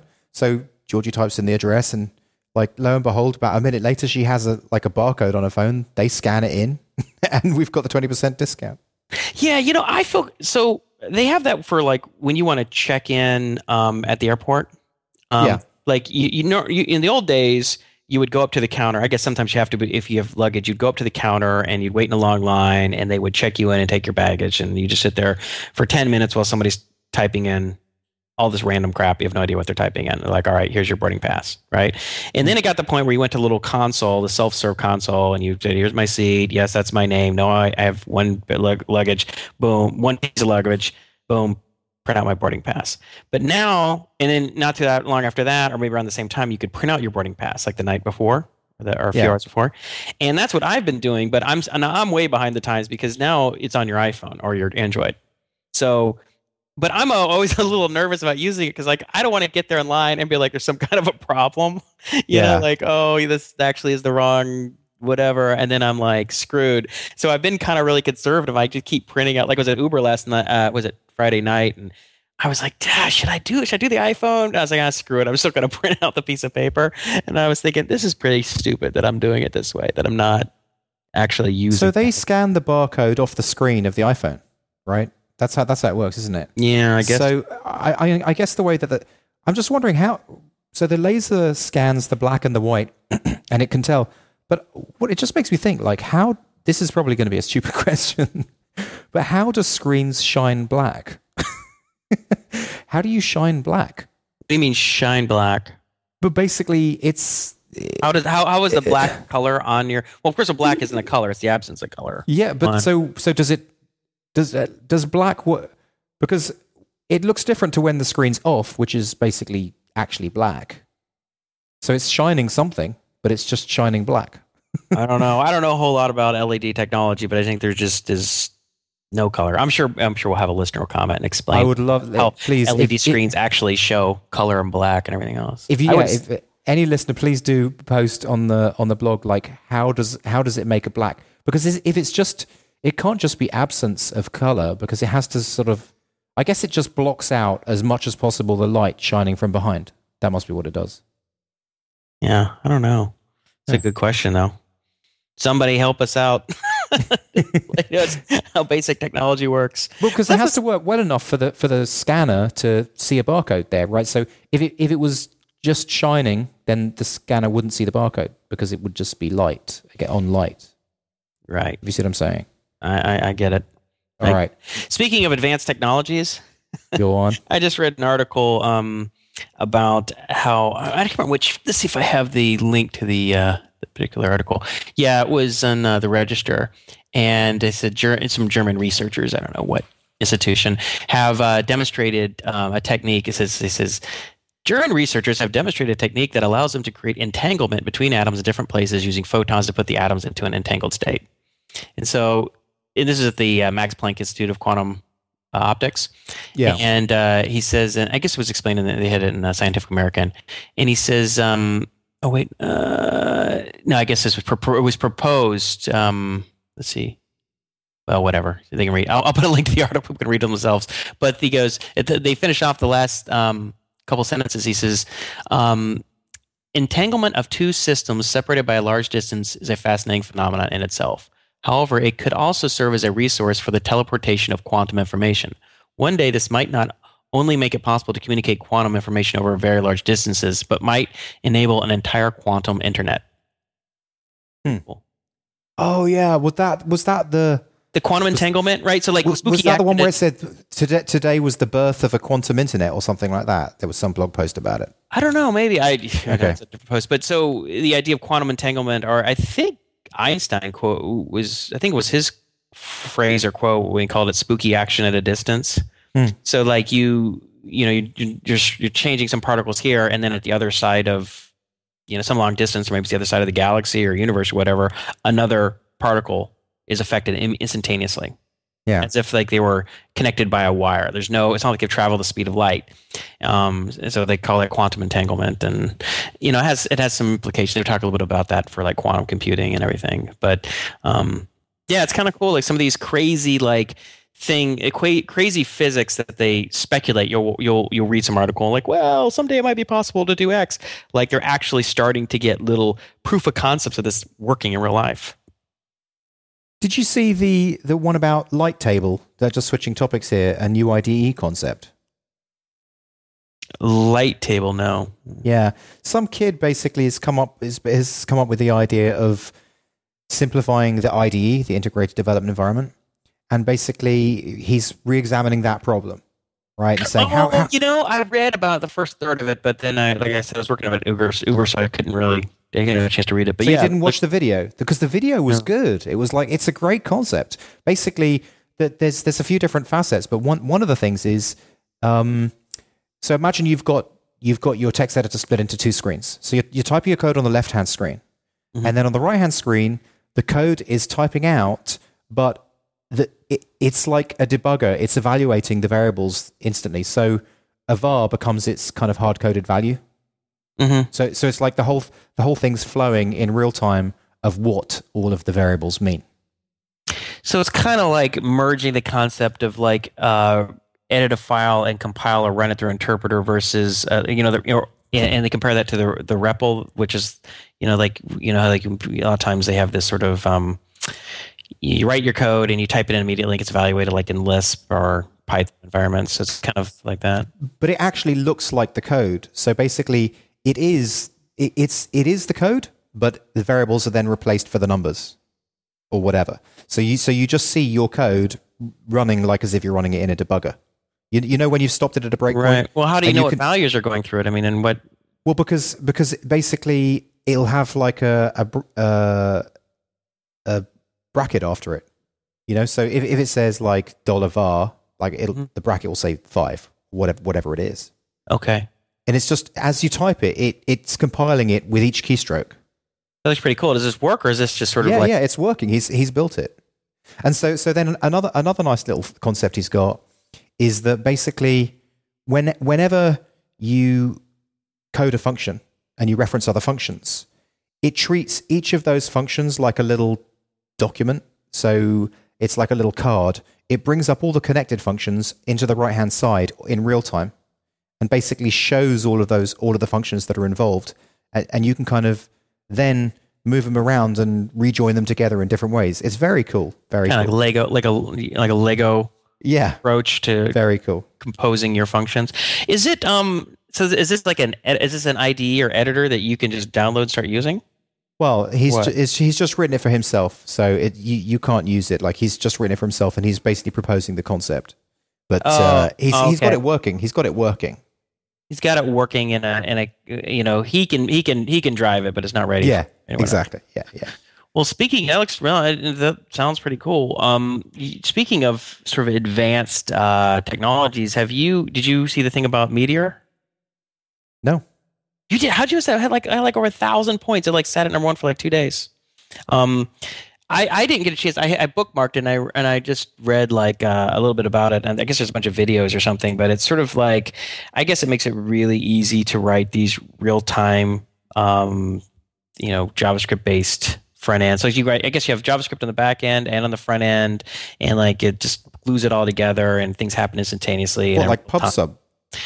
No, I think it's much more. It's sort of like it's going to be like the new Rails for JavaScript application. Like Rails was just quantum leap forward in terms of like structuring how you build a web application and making it way easier to get things up and running quickly. I think Meteor is the next step. Like I didn't have a chance to watch the videos. If I had a little more time, I would have and to have it ready for the show. But I guess one of the guys at Uber I was talking to about this, he said that they like rebuilt Asana in like 100 lines of code or something like that. One of the guys was an early employee at Asana, so I guess since he left, they used Asana as an example of like a really cutting edge, client side JavaScript based application. And they said, all right, well, here's how you build something like that with Meteor, and it's supposed to be just simply amazing. So, and then something similar to that, I was playing around with it in a little bit, but it's like this automatic backend in JavaScript. You could, by just inserting some scripts and some simple things in your HTML, like it created the whole backend for you automatically called Firebase. Did you see that? Yeah. Sorry, no. Sorry, no. Are you ignoring me? What are you doing? No, I'm not. I'm looking. I'm reading the Meteor website as you're speaking about it. Okay. So I'm backgrounding you, but I'm backgrounding you about what you're currently talking to me about. Okay. So I think I saw all three of those technologies, and I think they're all worth looking into, which are, like you said, Lighttable, Meteor, and Firebase. They're all cutting edge stuff. It just like all of a sudden I think I mean, Firebase looked really badass, but Meteor, at least based on the way people reacting around the Uber office, it's like that's going to be like a big deal. There's just this is the thing. There's always new cutting edge stuff. Yeah, but some things there's lots of new stuff, but some of it just ends up being kind of like, I would say, a false start. But it's like you can spend a lot of time in it, but it just really doesn't go anywhere, right? But every once in a while, there's something that if you get on it early enough, and you understand that stuff early enough, then you can be a big player in that, and you can write a book on the subject. You get hired as a high-paid consultant. You get jobs in that. So we're talking about people are like, well, how do I get started in consulting? And my advice has always been like, go find one or more cutting-edge technologies, learn them, write some tutorials on them, build some projects, and you'll almost guaranteed to get hired either as an employer or consultant somewhere. And Meteor would be the perfect type of technology because it's so advanced, it's so cool that if you went out and just said, all right, I'm going to go write a series of tutorials on Meteor, you'd make yourself into like one of the Meteor experts over the next few months, and there are going to be a lot of new startups who are going to be like looking at Meteor seriously. So this is the top comment. I'll read the top comment out on Hacker News. It's just 2 sentences. Luigi says, "This feels to me a lot like how Rails felt back in 2005, a fundamental leap forward and an understanding of where web technology is going. I haven't felt that way about Node.js or even its higher level frameworks like Express or Batman. This feels like the one," in quotes, even though I've been absorbing the docs and screencasts only for the last 20 minutes. And obviously people think that that's the best thing, so that's voted at the top. So yeah, I think that really is worth looking at. Yeah, that's cool. So you want to switch topics? I got another thing. I thought it was kind of funny. Sure. So we've done like an hour and a half for going up there. I got 2 more things I want to bring up. So one was I'd read an article about what was it? There's a moon. I can't remember the. Let me see if I have the name of it. One of the thing on the moon, the thing on Mars. No. Oh, okay. No. There's a. I can never pronounce it right. It's Enceladus or Enceladus or whatever, but it's one of the moons of Saturn, and I guess the Cassini probe has made some flybys, and they're seeing like all of these gigantic plumes of like water vapor shooting out through the ice. So they think that there's like this ocean of water where the salinity is exactly the salinity of the oceans on Earth. And it's underneath this thick icy layer, but there's a lot of heat. Like there's a lot of that's generated from the internal part of the moon, and the reason is because of the gravitational pull of the of Saturn on the moon deforms the moon, and just like how you will bend like a paper clip, and where you bend it back and forth, it'll get kind of hot. That kind of deforming of it is creating heat inside of it, which is then funneling up through these oceans, and then of course it's creating energy, and of course energy with the right kind of organic chemicals hypothesized could be how life eventually evolves, right? Yeah. And they say I think they said they're speculating, or that there are some organic compounds, or that's organic in nature. So it was really interesting. So I'm sitting at the park today, this morning, with a bunch of my printouts, trying to read some stuff, get ready for the show. And my son Colby, who's 7, his bike, something screwed up with the bike crank and it wouldn't work. So he's sitting next to me, kind of bored, because he's like, "You want to ride his bike? Need anything to do?" And I'm like, "All right, Colby, let me tell you about this." So I start telling him about it. He's like, "Yeah." He's like, "Yeah, it's like a moon. It's like around Saturn. I saw it. It's like ice, and it's like there's oceans under the ice and stuff." And I'm like, "Dude, kid, you're 7. Shut up." Like, how? He's seen a whole science special of this. It was so funny. Like I didn't even have to say. I said, "Hey, there's this moon called Enceladus." And he's like, "Yeah." He knew about the ice. He knew about the heat coming up in the oceans, and it's spouting up the plumes of water vapor. I was like, "Wow." That's straight. It's chalk one up for the Discovery. He's paying attention to someone. No, it wasn't me. It was the Discovery Channel or the Science Channel. Because he watches tons of those Science Channel specials on whatever it's dinosaurs or mammoths or universe or whatever. But I thought it was really funny. It just I thought I was like, "Hey kid, let me instruct you in some cutting edge science." He's like, "Yeah, that's old news, Dad." I'm like, "Well, okay, that's pretty cool."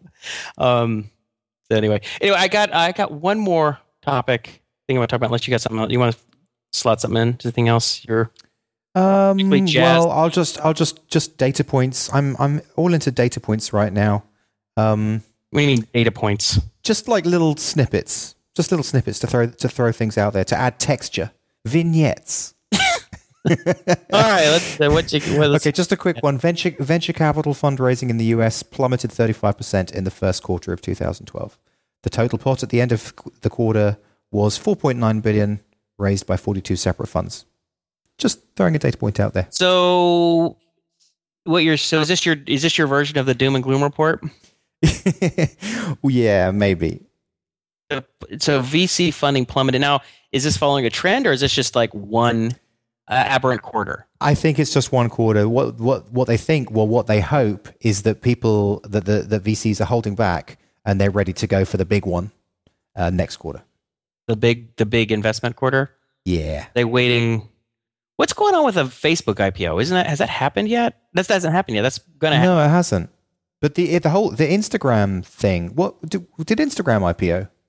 Instagram's worth $1 billion or something. Facebook bought Instagram. Yeah, that's right. 100 for $1 billion, and it was like 3 days after they closed their latest round of funding. Isn't that funny? So it's like, well, why would you dilute yourself? And I guess they were sort of using.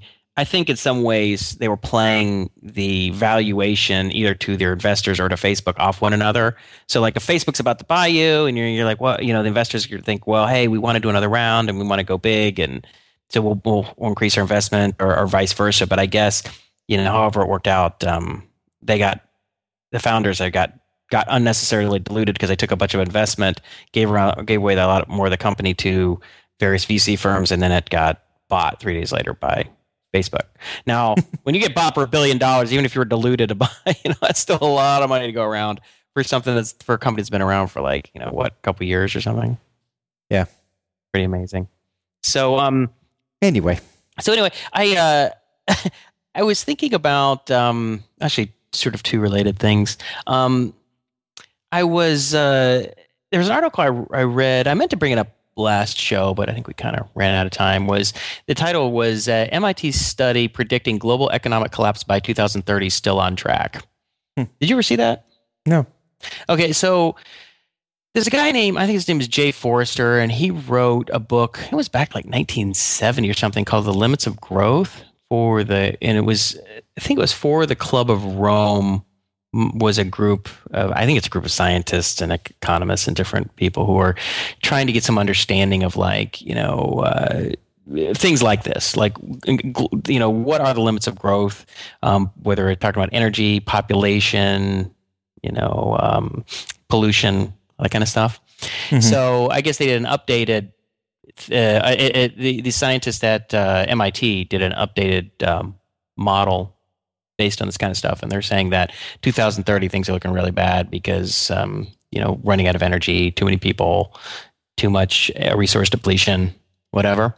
So I'll put a link to that so people can take a look at that if they want.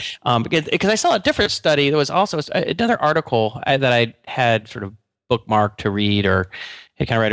It was in Ars Technica. It was called "Hot, Crowded, and Running Out of Fuel: Earth of 2050, a Scary Place."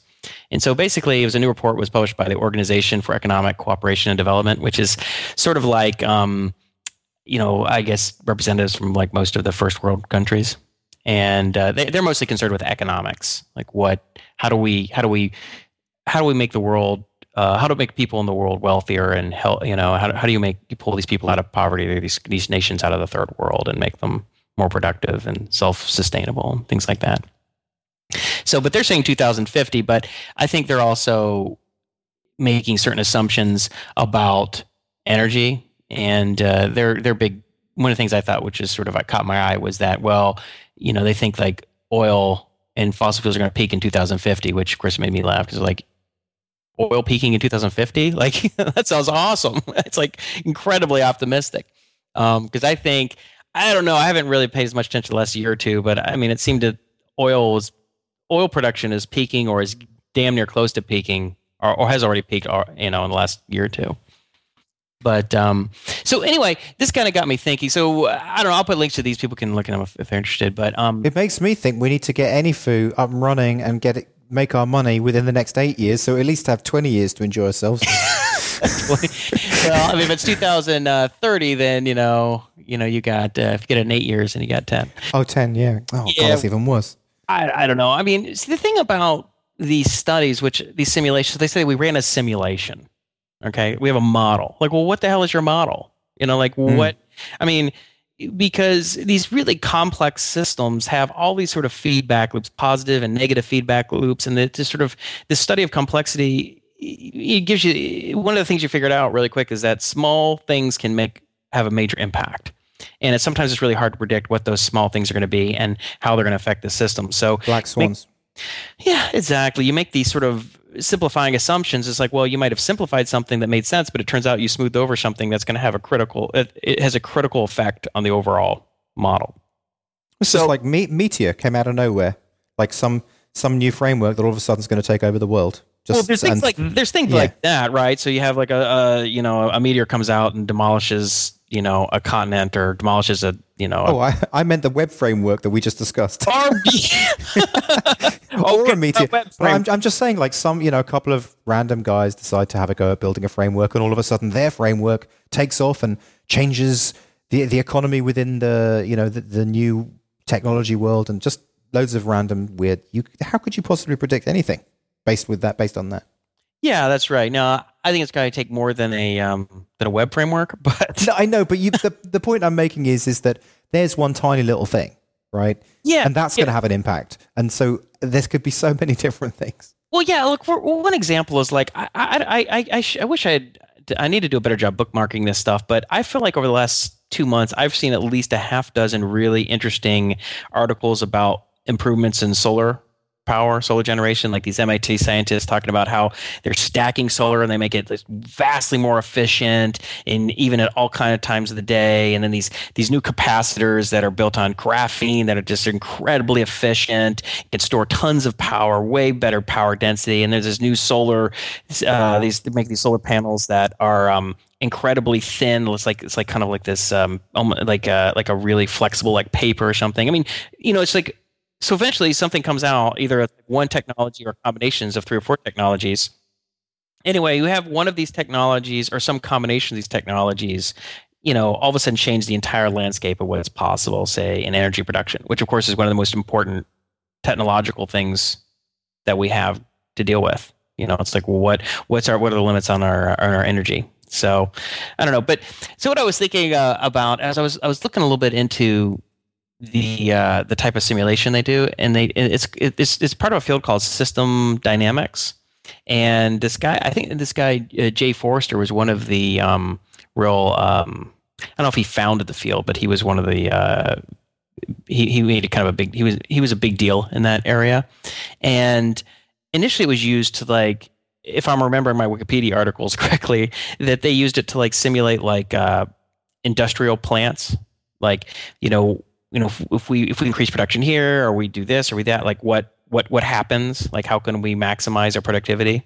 And I was looking through like all these, these simulations, and a lot of it comes down to a term called stocks and flows. These kind of models, which seem to be kind of straightforward.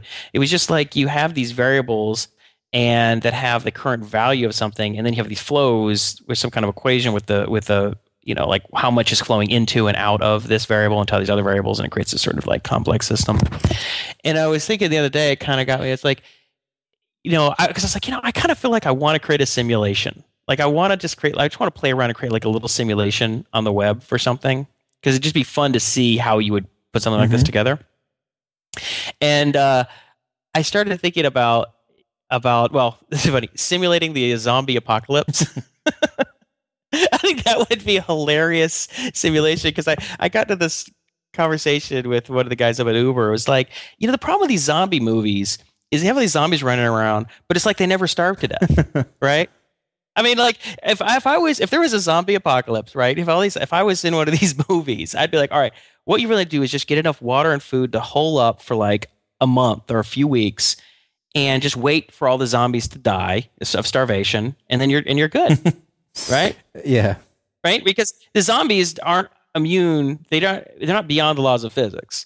So eventually, they're going to run out of humans to eat, and eventually there's going to be other humans who are hiding out or able to hold them off, and all the zombies die of starvation, and then you're good. So I'm like, it's like, it'd be fun to write like a little simulation of that. Like, obviously it'd be a very highly simplified version of that, but it's like, okay, so like, how long does it take a zombie to die of starvation? Like, what is that? What would be your guess? My very qualified guess, month? I would say a month. No, how could they last a month?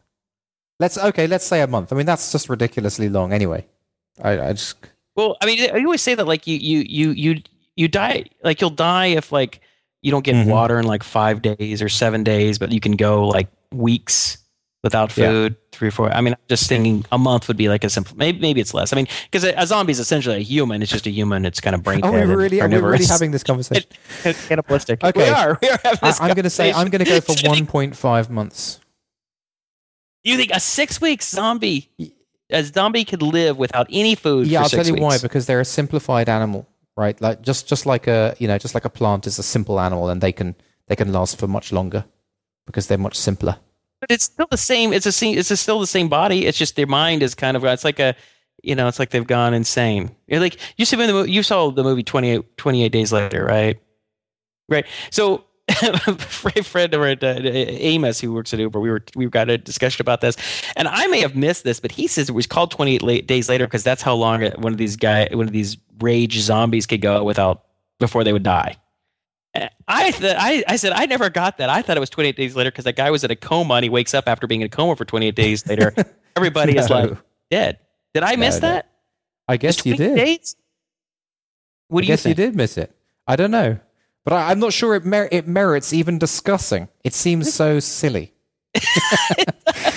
No, that's what's making it's a great thing to simulate, right? So it's like, okay, so we're going to create a zombie apocalypse simulation. This is so the variables you'd want to be like, okay, how fast does it take to spread? You know, like how quickly within people within a certain density, like what's the probability if you're within X number of meters of a zombie that you're going to become a zombie too? Yeah. How easy is it to kill zombies? So if you one-on-one with a zombie, what's the probability that you're going to kill a zombie or that you're going to lose and become a zombie? Or rather that you're just going to get eaten by the zombie. If you don't become a zombie, you're just dead. Yeah. And then you know, so I was thinking like it'd be fun. I think that would be, and then come up with some kind of hilarious sort of like mathematical justification for the zombie apocalypse simulation and put that up on Hacker News. I think that could go. So when are you going to do that? Are you going to do that pre-AnyFu or post-AnyFu? I'll do it whenever, I don't know. Whenever I want. Whatever the hell I want. Why? What you? No, nothing. It sounds like a lot of fun. Yeah, I mean, there is no post-AnyFu, right? I mean, AnyFu is going to be... It's true. It's an incremental, ongoing, forever thing. Yeah. It's like, I just think it'd be fun it's like a weekend fun project is do a little zombie apocalypse simulation. Well, it is important to do that stuff. I mean, I've been feeling really burnt out lately, and I mean, it's important. I mean, I've been working so hard on Pluggio, and I've been feeling so burnt out, and I'm like, God, I wish I could do something that was just fun.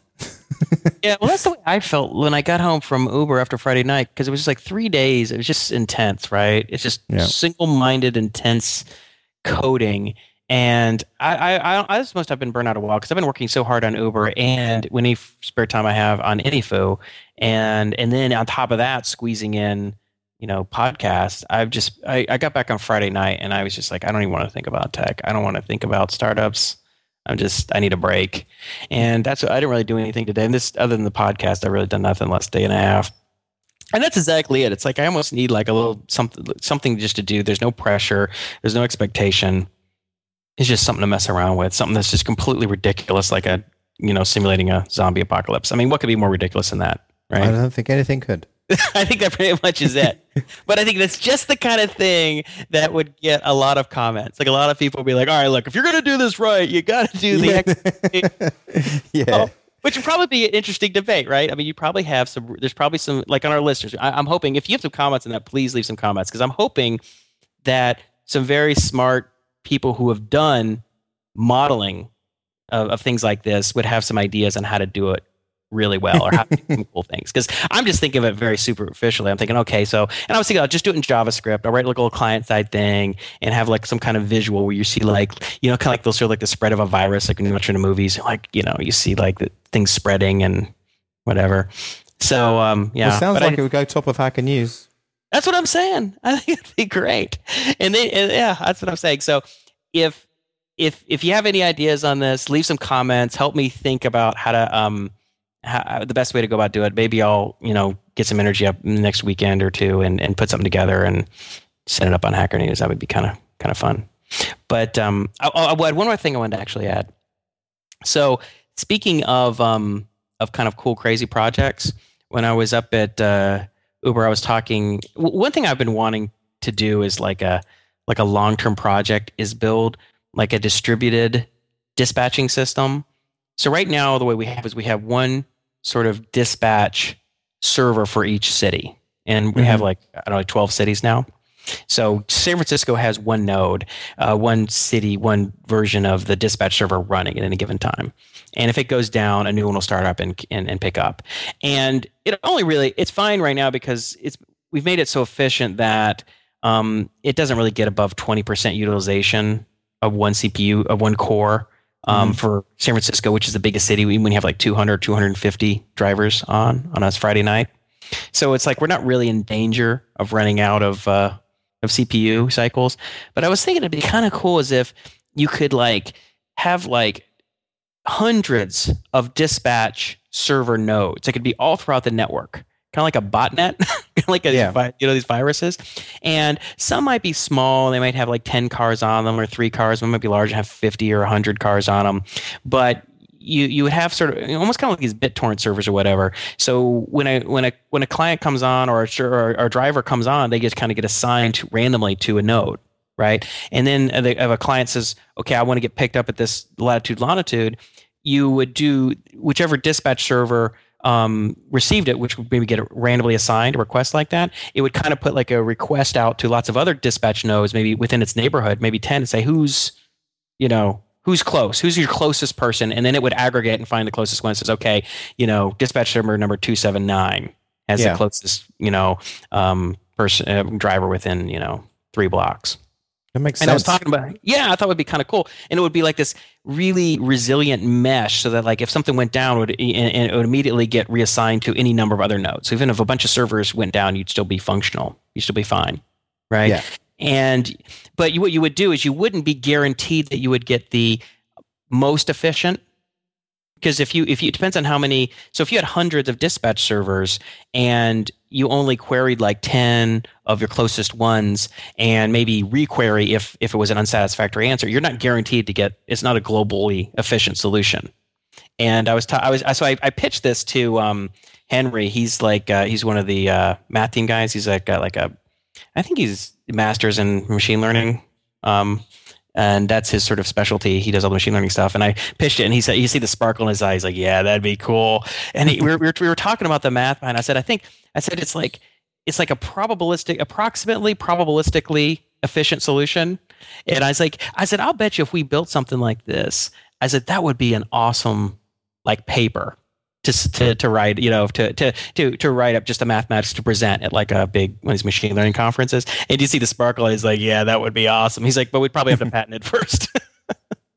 So I don't know. It's like and I told Amos about that. I'm like, Amos, this is Black Ops, dude. I was like, we got to get Black Ops on this one, do like a hackathon or something and get it. Because I told you how like we had a small group of us working on a dispatch server, and I kind of jokingly gave us the name of our group. Yeah, you did. Yeah. Black Ops. I said I gave our group the name Black Ops. So I'm like, that's what Black Ops is for.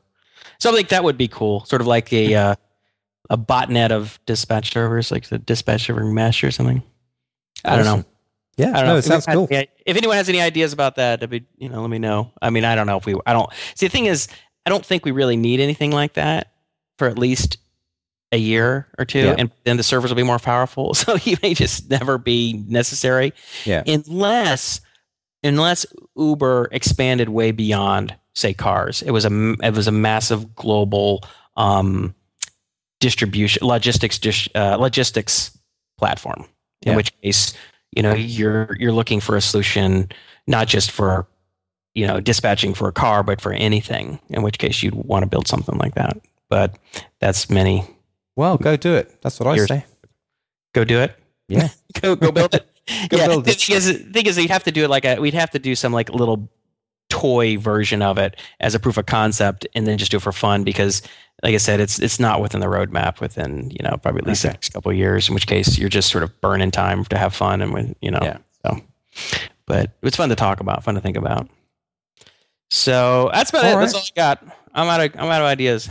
I do have one other thing, but I don't know. It's just the show's. We're going to be going over 2 hours if I talk about this. Okay, look, I'll just quickly say, because I've been meaning to say it for a couple of weeks. Ezsql, the database abstraction library that I wrote. Yep. So I put it on GitHub, I don't know, about a month ago. Mm-hmm. Someone has a lady. Not that makes a difference, but just a lady, just to say. Just to hang the hat somewhere. Someone has completely written ezSQL and made version 3 of it on GitHub. And I don't know what to do, because they've basically rewritten it from the ground up, modernized it to PHP 5, and they've just done it in a way that I just don't know what they've done. Mm-hmm. And I don't know what to do. Like, it's a whole new version of ezSQL. What do I do? Do I kind of fold it in when I don't know how the code works? I mean, did you put ezSQL up on GitHub? I put ezSQL on GitHub. What did they do? They've forked it. They've forked it and re-released version 3 of ezSQL.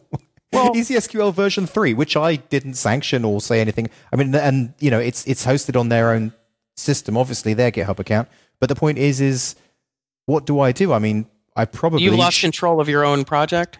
I probably should take all this code and look through it and fold it into the ezSQL project. But it's like, God, there's just a lot of code there. I mean, it's a major thing that they've done. Right. What do I do? I don't know. I have like no experience in the open source world. I've never released anything open source, so I don't really know I don't really know how all that works. I mean, I'm sure there's sort of social norms about how you're supposed to interface with people and manage that stuff. I mean, I'm sure we have a lot of listeners who might have some opinions on how. But I mean, it's so much code. It's a complete rewrite of the thing that I wrote from the ground up without me participating in any way. Do you feel bad about that, or do you feel? No, it's not that I feel bad. It's just that how could I release it? How could I re-release that when I don't know how it's put together? So it's there. Right. There's this new version, upgraded version of ezSQL that I don't know anything about. So but it's called Easy. Yours is ezSQL, and there's ezSQL 3.0. Well, mine's ezSQL 2.0. I mean, so it has a different URL or something. A different Well, it's their username, ezSQL. And I mean, I'm not complaining, but it's just weird. Like they've just gone and done huge amounts of work. They've modernized the whole thing. They've changed it so that it uses PHP 5. I guess it's just a completely different fork. I mean, I guess they should probably release it under a different name. So, did she communicate with you about it? Did she say, "Hey, check this out," or "This is what I've done," or you do? Hey, check out this rewrite of ezSQL. Did she do a pull request? Like, hey, I'd like it if you could fold this back into the main. Yeah, thing? Exactly. Yeah. Well, I think that I don't know. I mean, I guess you're supposed to look it over, and if it's good stuff, then you just accept it. I mean, that's how open source work is, isn't it? I just don't have the time to go through all that. To go through like hundreds and hundreds of lines of code that I didn't write. Hundreds of lines? That's not very much. You mean thousands, hundreds of lines? Yeah, I mean, just like the whole thing. You can go through hundreds of lines in a few minutes. Okay. Well, if you can go through hundreds of lines in a few minutes, 200 lines of code. Okay, if you can go through 200 lines of code in a few minutes and understand them, you're a much better programmer than I am. Well, I mean, you know what? It's just it's like that sounds like 3 or 4 functions. I mean, so, but what you're saying is actually a lot of code. It's probably tens. It's all the code. It's all the code. Yeah, okay. It's the whole library.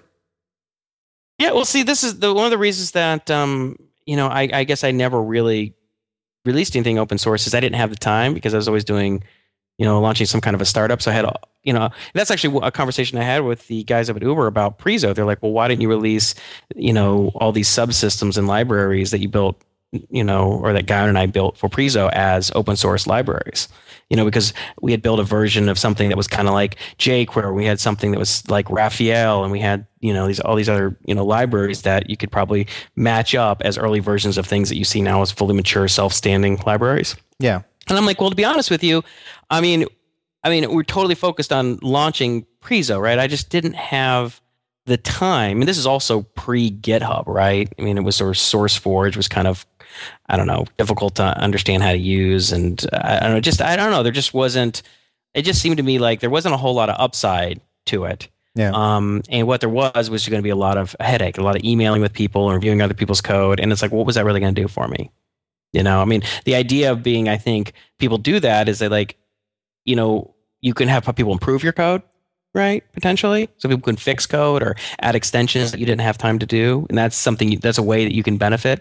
But if you built something that you understand that just does the job and you're kind of like, it works and you're sort of done with it, then it's like, okay, I can release it out to just sort of be like a good netizen and sort of allow people to use my code but people do that partially for the kudos so they get some recognition out of it, right? Like, I'm the guy who did this library, right? I'm smart, I write good code, know who I am, that kind of stuff. And you get invited to speak at conferences or maybe write a chapter in a book or, maybe people want to hire you because of it. And, that's become more of a thing over the last few years than even before. I mean, nowadays it's like that's sort of how you prove your street cred is by what open source work you've done. But when you already have funding and already have a startup and you're totally subsumed with trying to get this thing off the ground and working, those things, those potential benefits are so small or so tangential that you just sort of like, it's just a distraction. So exactly what you're describing. It's like, you're basically saying, I don't have time. This is probably great code. I just don't have time to deal with it. Right. So, yeah. So, I mean, I'm both flattered, but also confused about what to exactly do in this situation. Like, I don't have the time to go through it and vet it. So I guess I just leave it out there. Don't fold it back in. Maybe you do one thing, you can ignore it. I mean, but it sounds to me like the appropriate open source etiquette is to do that. So if you're gonna put something out there, is to respond to people, and if they do a pull request, that's reasonable that you evaluate it. I mean, that's the problem. Is sort of like, it's like you start a conversation and then like you refuse to finish it. Right. That's why it's always something you have to decide if you want to get involved. It's like the old saying, most things are easier to get into than out of. Well, I mean, I didn't write it when GitHub was around. I mean, I wrote it years ago. I just put it on GitHub to make it easier to distribute. This whole. But did you put it up there to easy? But why did you care about distribute? You put it up there to get a little more credit for it, right? No, not at all. That's not why I did it. The reason why I did it was because I was sick of having to. Every time I did an update, I had to download the zip, extract it, change the files, rezip it, put it up. I just did it with GitHub because I can just check it in with SmartGit, and then it ends up there, and I don't have to worry about all that other stuff. Okay. I don't know. I mean, I guess you can just do nothing. But it seems like that kind of makes the web a little messier because there's no like, this is the latest approved version of ezSQL. Well, okay. Well, let's get some listeners' feedback on that as well. I mean, yeah, we definitely have some GitHub super users on who are listeners, and I'm sure they'll have some very strong opinions about what are the reasonable options for you. Because I think I'm giving you a little hard time. Like, maybe you owe it to the web to like spend some time reviewing it, but it's like it's your time. You got other stuff going on. So, I mean, it's like you've done your bit. You created ezSQL that underlies WordPress. You've kind of done your bit for God and country. You know what I mean? I guess anything. I guess the best thing would be if someone else came along and said, right, I'm going to write a bunch of unit tests that prove that this code does what's specified in the documentation. Mm-hmm. So if someone wrote those unit tests, then I guess we could test this thing that she's done against those unit tests and prove that it all works. And then I guess it would be fine to release. So there are no unit tests. I don't know. I didn't really look at it close enough. Why don't you? Yeah, well, I mean, maybe she did write unit tests, but anyway, you can't trust her because she wrote it. Well, yeah, okay. Yeah, but I mean, you should probably at least give it, 30 minutes, look over the code, see if there are unit tests. And if there are unit tests and run them, I mean, I'm not saying you owe her or anyone, like 3 days of work on it. But I mean, you can, if you go through it a half hour, there's unit tests, run through it, looks all really good, then maybe it's like, okay, just give it the gold star check mark or whatever and pull it back in. If not, then ask her to write some unit tests and for it. Yeah. So then the downside of that is that thousands of people see, oh, ezSQL 3 released. I'm going to install that on my site, and it breaks thousands of sites. But anyway, just wanted to bring that up. I have been meaning to bring that up for a few weeks. I think that's been a good show. Yeah, I'm pretty much done. I got nothing left. I'm out. You're cooked, huh? But we didn't really talk much about any food, but there not a whole lot happened this week because of me.